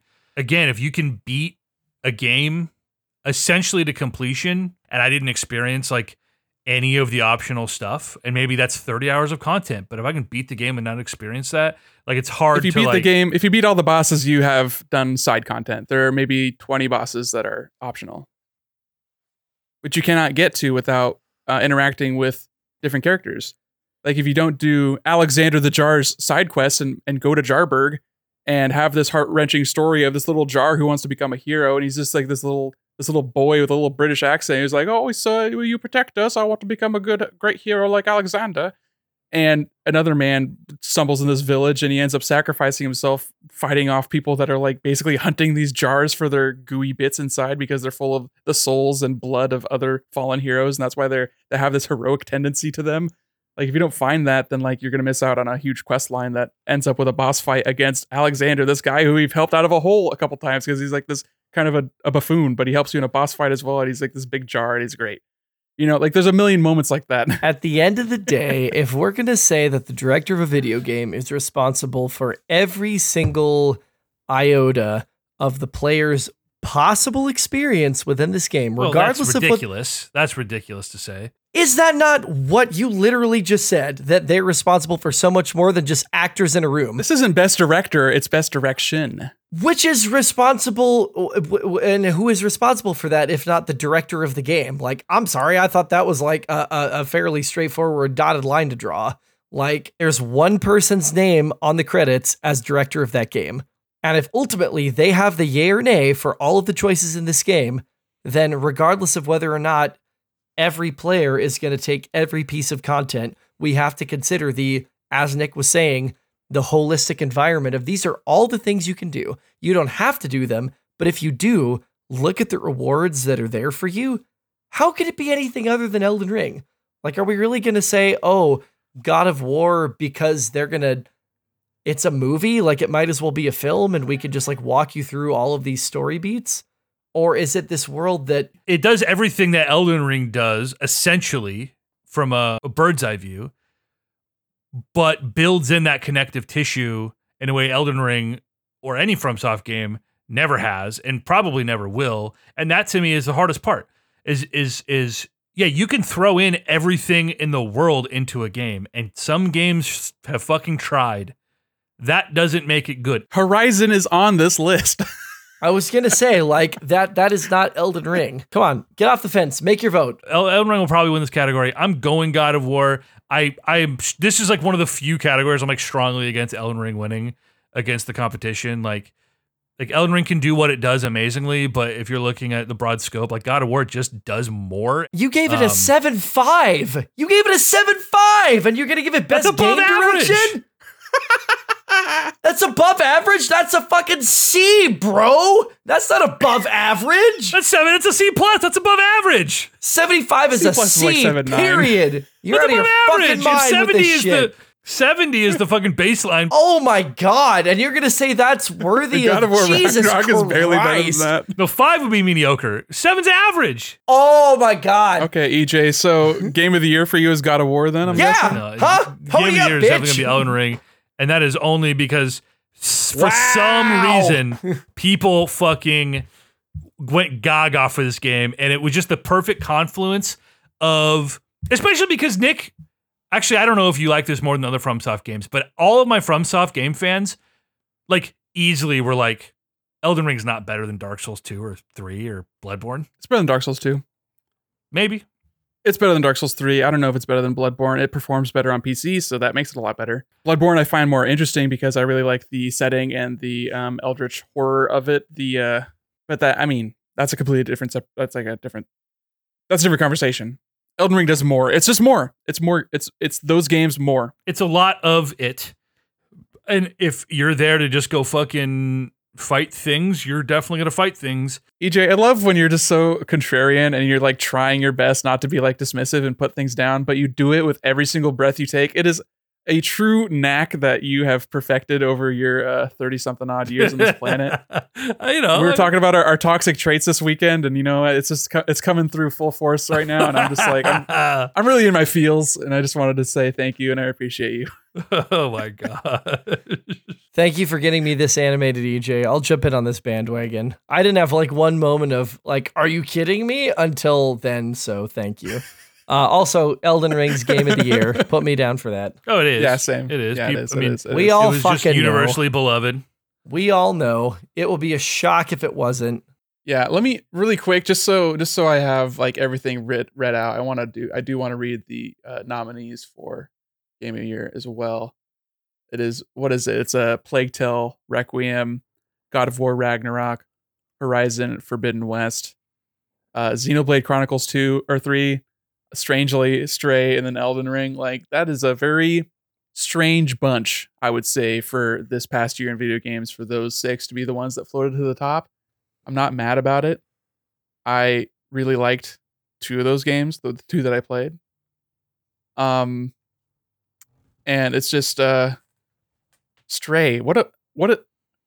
How did that get there? That's weird, right? It's Sony lobbying for it, really. I mean, at the end of the day, Yeah. like, it's relationships made that happen. Like, of all the games, how is Stray up here and like Kirby isn't? You know? Big facts. Yeah, it's just money. Handshakes. Yeah, it's weird. Like I would have expected Kirby before Xenoblade. That's huge for me. Like that's really great. But Kirby, I think, would have fit on this list just as easily. And then Stray, swap out any of the other best indie, noms. It's the same reason why Coda won Best Picture last year, because Apple had a fuckload of money to advertise it. That is the only reason that was Best Picture at the Oscars last year. And that's how I feel about Elden Ring. It was the perfect confluence. It was the first real game that came out this year. And the marketing, they just hit a fucking niche that, like, my brother played Elden Ring. He hasn't played a brand new video game since Skyrim. Okay? EJ, you should play Elden Ring. I mean, I'm not spending my money on it. Give me your Steam login. I might try it. But I'm like, I have so many other games to play. I already know FromSoft games really aren't for me. I've tried. Go to thepiratebay.org and then just get it yourself.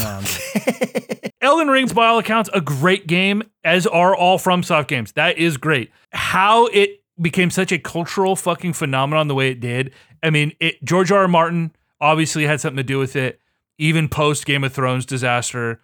It was the first game that came out this year, on next gen consoles that are starved for fucking next gen experiences. It was huge and it was great. Just hit at the right time. And that's why if this game came out 6 months later. Dude, you're tripping. I want to say they gave sales numbers. Sorry, Chris. I want to say they just gave sales numbers that it broke 20 million. That's crazy.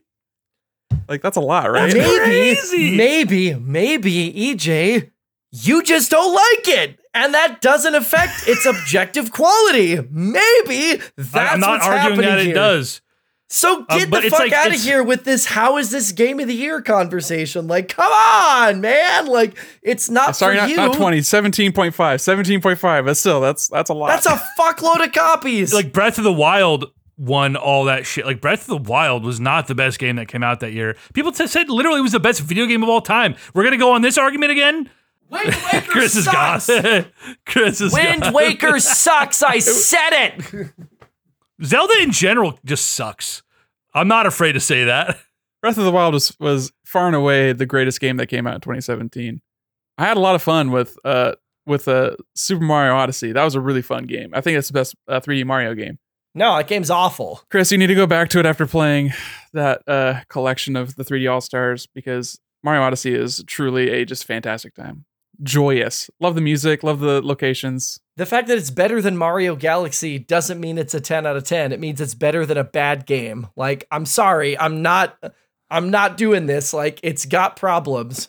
Here we want to talk about being objective in evaluating games right now. It's not good. Just because it's got Mario in it, that doesn't mean it's a 9 out of 10 automatically. There has never been a good 3D Mario game. Ever been a good 3D Mario game. I agree until Odyssey. Odyssey was the only good 3D Mario game. And if you replaced him with like any character, still All a of good them have game. bad cameras. They've got good, mid to good music at best. They've got bad cameras. The mechanics for navigating the world in 3D Mario ranges from god awful to manageable at best. It doesn't work. It doesn't work. It's not even the best platformer on the market. Chris, you just have to admit that just because you don't like it doesn't mean that they're objectively bad. Don't you say Objectively don't good. you Everyone say my loves these fucking words to games. me. Don't you say to me what I said to him. I love it. I love it.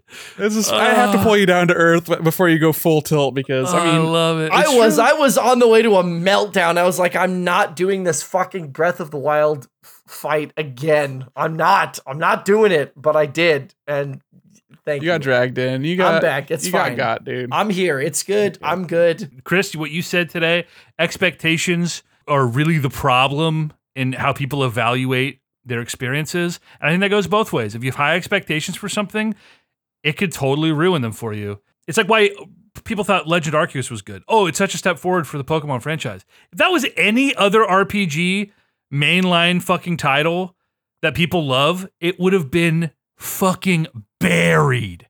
But because it's Pokemon and it's Nintendo, everyone's, it's such a step forward. Oh, anyway, those are fun conversations to have. Elden Ring is a great game. All the FromSoft games are great games. I've played 3 of them, actually. I know you played 3. I played 3 with you. I know you played Bloodborne. Yeah, I mean, the FromSoft games are fantastic. Elden Ring's gonna finally get some extra flowers. I know Sekiro got Game of the Year, but that was like just a weird soft year, and that was like a weird spin-off Activision published, not RPG FromSoft game. It's like a very strange kind of scenario that game thrived in. But yeah, Elden Ring, dude. Elden Ring, goatee. It'll definitely win. Goatee for shouty. It'll definitely win. How big of an upset will it be if, for some reason, it doesn't? I mean, it will, but for some reason, God of War wins and starts sweeping categories. Like, how fucking irate will the internet be? Yeah, people will be mad. It's true. Yeah, the FromSoft corner will melt down. Yeah. I said it myself. There are plenty of categories in which God of War will get its flowers. Best action adventure, it's going to win. Best audio design, I think it's going to win. Best narrative, I think it's got it. And then Chris Judge, he's going to have that acceptance speech for best performance, and he's going to be crying because of you remember that? Was that last year where he was like talking about how he's like, oh, I'm the reason why God of War is taking so long. I had this bad injury. I like tore my like got in a car accident, got all fucked up, and I couldn't do my motion capture. And he was just like bearing his soul on Twitter. So that's going to be a big emotional, that like seeing the culmination of his efforts and all this kind of stuff. I mean, that's gonna be good. It's gonna go to him. It has to. And it should. So. He's phenomenal. Hell yeah. I agree. The problem is with these awards, and we've seen it before, is like, what's the year that Red Dead won everything? 2018, yeah. 2018. God of War year. And oh god, they didn't win Game of the Year. God of War got Game of the Year. Right. So Red Dead only won performance and maybe music. I think it got music. Best narrative, it got best narrative. Yeah. There are times Best that score, you just look at it. The Breath of the Wild year. So many like. Oh yeah. It just so these awards, they're hard to predict. Hey, but you know what? Something for you. Cuphead got best art direction in 2017 against Legend of Zelda: Breath of the Wild. It should have. Yeah, like the things can still come through, even though there's like a clear winner for Game of the Year. Like best music went to Nier Automata that year. Best audio design did go to Hellblade, you know. And on that note, Chris has a big- Blazer game to get to. I do, but a big tip of the glass to all of the nominees. They deserve. He's not to even be talking here. into the mic right now. A big tip of the I forgot what I forgot. I forgot in forgets what that medium we work. Okay, I'm used to doing it live, He's Limbaugh hammered style. right now. A big tip of the glass to all of these nominees. They deserve to be here. They deserve to be where they are. We should all be so lucky as to be a part of or to experience the higher levels of excellence when it comes to video games. Cheers to you. I hope to God I win this pool because God knows I need the bragging rights. I'm losing the Fantasy Critic League. I don't want to talk about it. But thanks to you all. Can't wait to start God of War tonight. Really quick before we get out of here, because I mean, I don't know if we want to be recording soon again, but Game Awards, it's only like maybe 30% awards. There's probably gonna be like announcements, right? Like, should we talk about that too? Should we like bare our hearts and souls and our hopes and dreams, or are we just gonna like just take it as it is? Is that what we do now? There's still a chance. There's still a chance. There is a chance. It's not coming out this year. I agree. River City Girls 2, though, is. We get a release date. I mean, I don't know. It could be like, hey, check us out June. Maybe like a most likely and then a Cloud9, like it's something we expect to see and something in our wildest dreams we hope to see, just to coda this episode. Like Prime 4. There will be nothing exciting from Nintendo. However, we will get Horizon DLC. Yeah.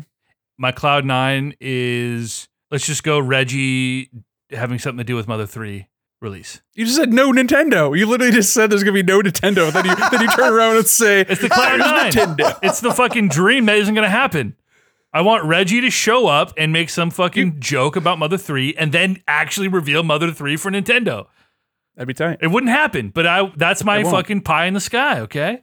Did you like Mother 3? You like that game? Yes! Nick, what about you? Yeah, that's kind of surprising. I think it is not outside the realm of possibility to see Prime 4. I also think it's not outside the realm of possibility to see Hollow Knight Silksong. I think those are two of my most anticipated games that are unknown quantities at this point. Tears of the Kingdom is still fairly unknown, but it has release date, and then we know we're gonna get like a really bombastic trailer early next year, and I'm gonna be really stoked, and that's gonna be a great game.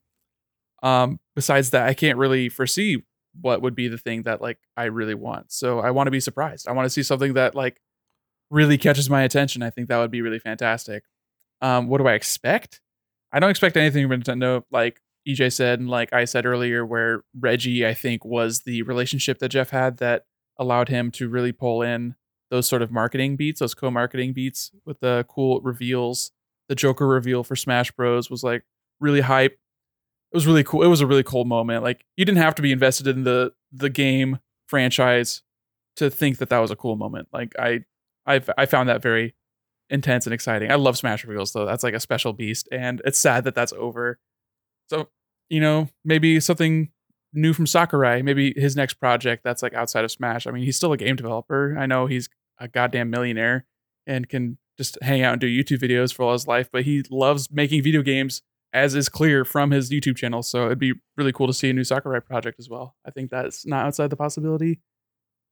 We're just going to see some weirdo Hideo Kojima project announcement. That's Please, what's going to happen. dude. Fuck, I hate Hideo Kojima. Get out of here. Fucking Hideo. I'm so sick of that dude. I'm sick of his. What we do? That's another pod for another time. I do not bring him to my Game Awards. I do not need more Kojima. A weird take, but you know, I'll accept it. Chris? Most likely we will see an update on one of the Star Wars projects in development. I think that it's Fuck, been which enough one? time. Well, I'm not going to leave that to specificity. I'm going to leave that to the winds of chance. Okay. I'm just saying Star Wars. I think that we will see an update on one of the Star Wars projects that's in development. I think that's very likely. That the multiplayer shooter that's on Switch and mobile. Sure. I mean, maybe we'll see like another Eclipse teaser. I don't know, but I just think we're going to see something Star Wars. They're riding the wave of Andor. I just saw they're going to air the first 2 episodes of that on a bunch of like network television stations over the Thanksgiving break. They're feeling themselves.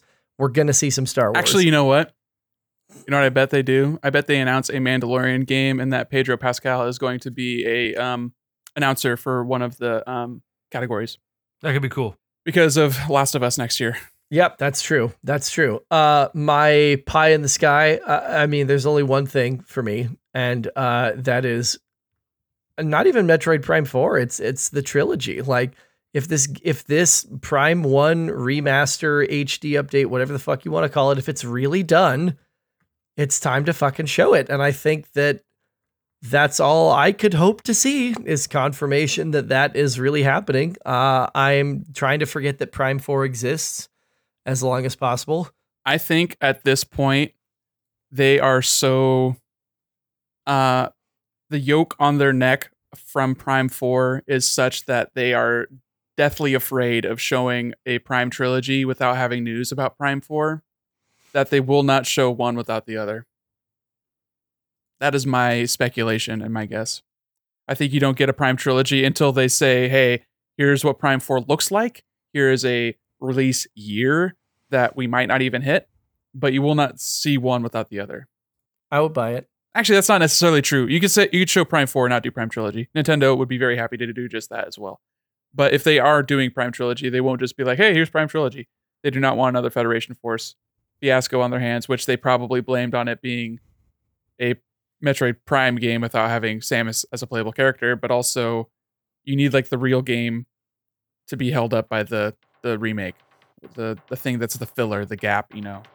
Well, on that note, this has been the Console Crusade podcast. Chris, we got to talk Star Wars shows soon. Got a lot of thoughts. Just finished Andor. We're caught up to Andor. Oh God.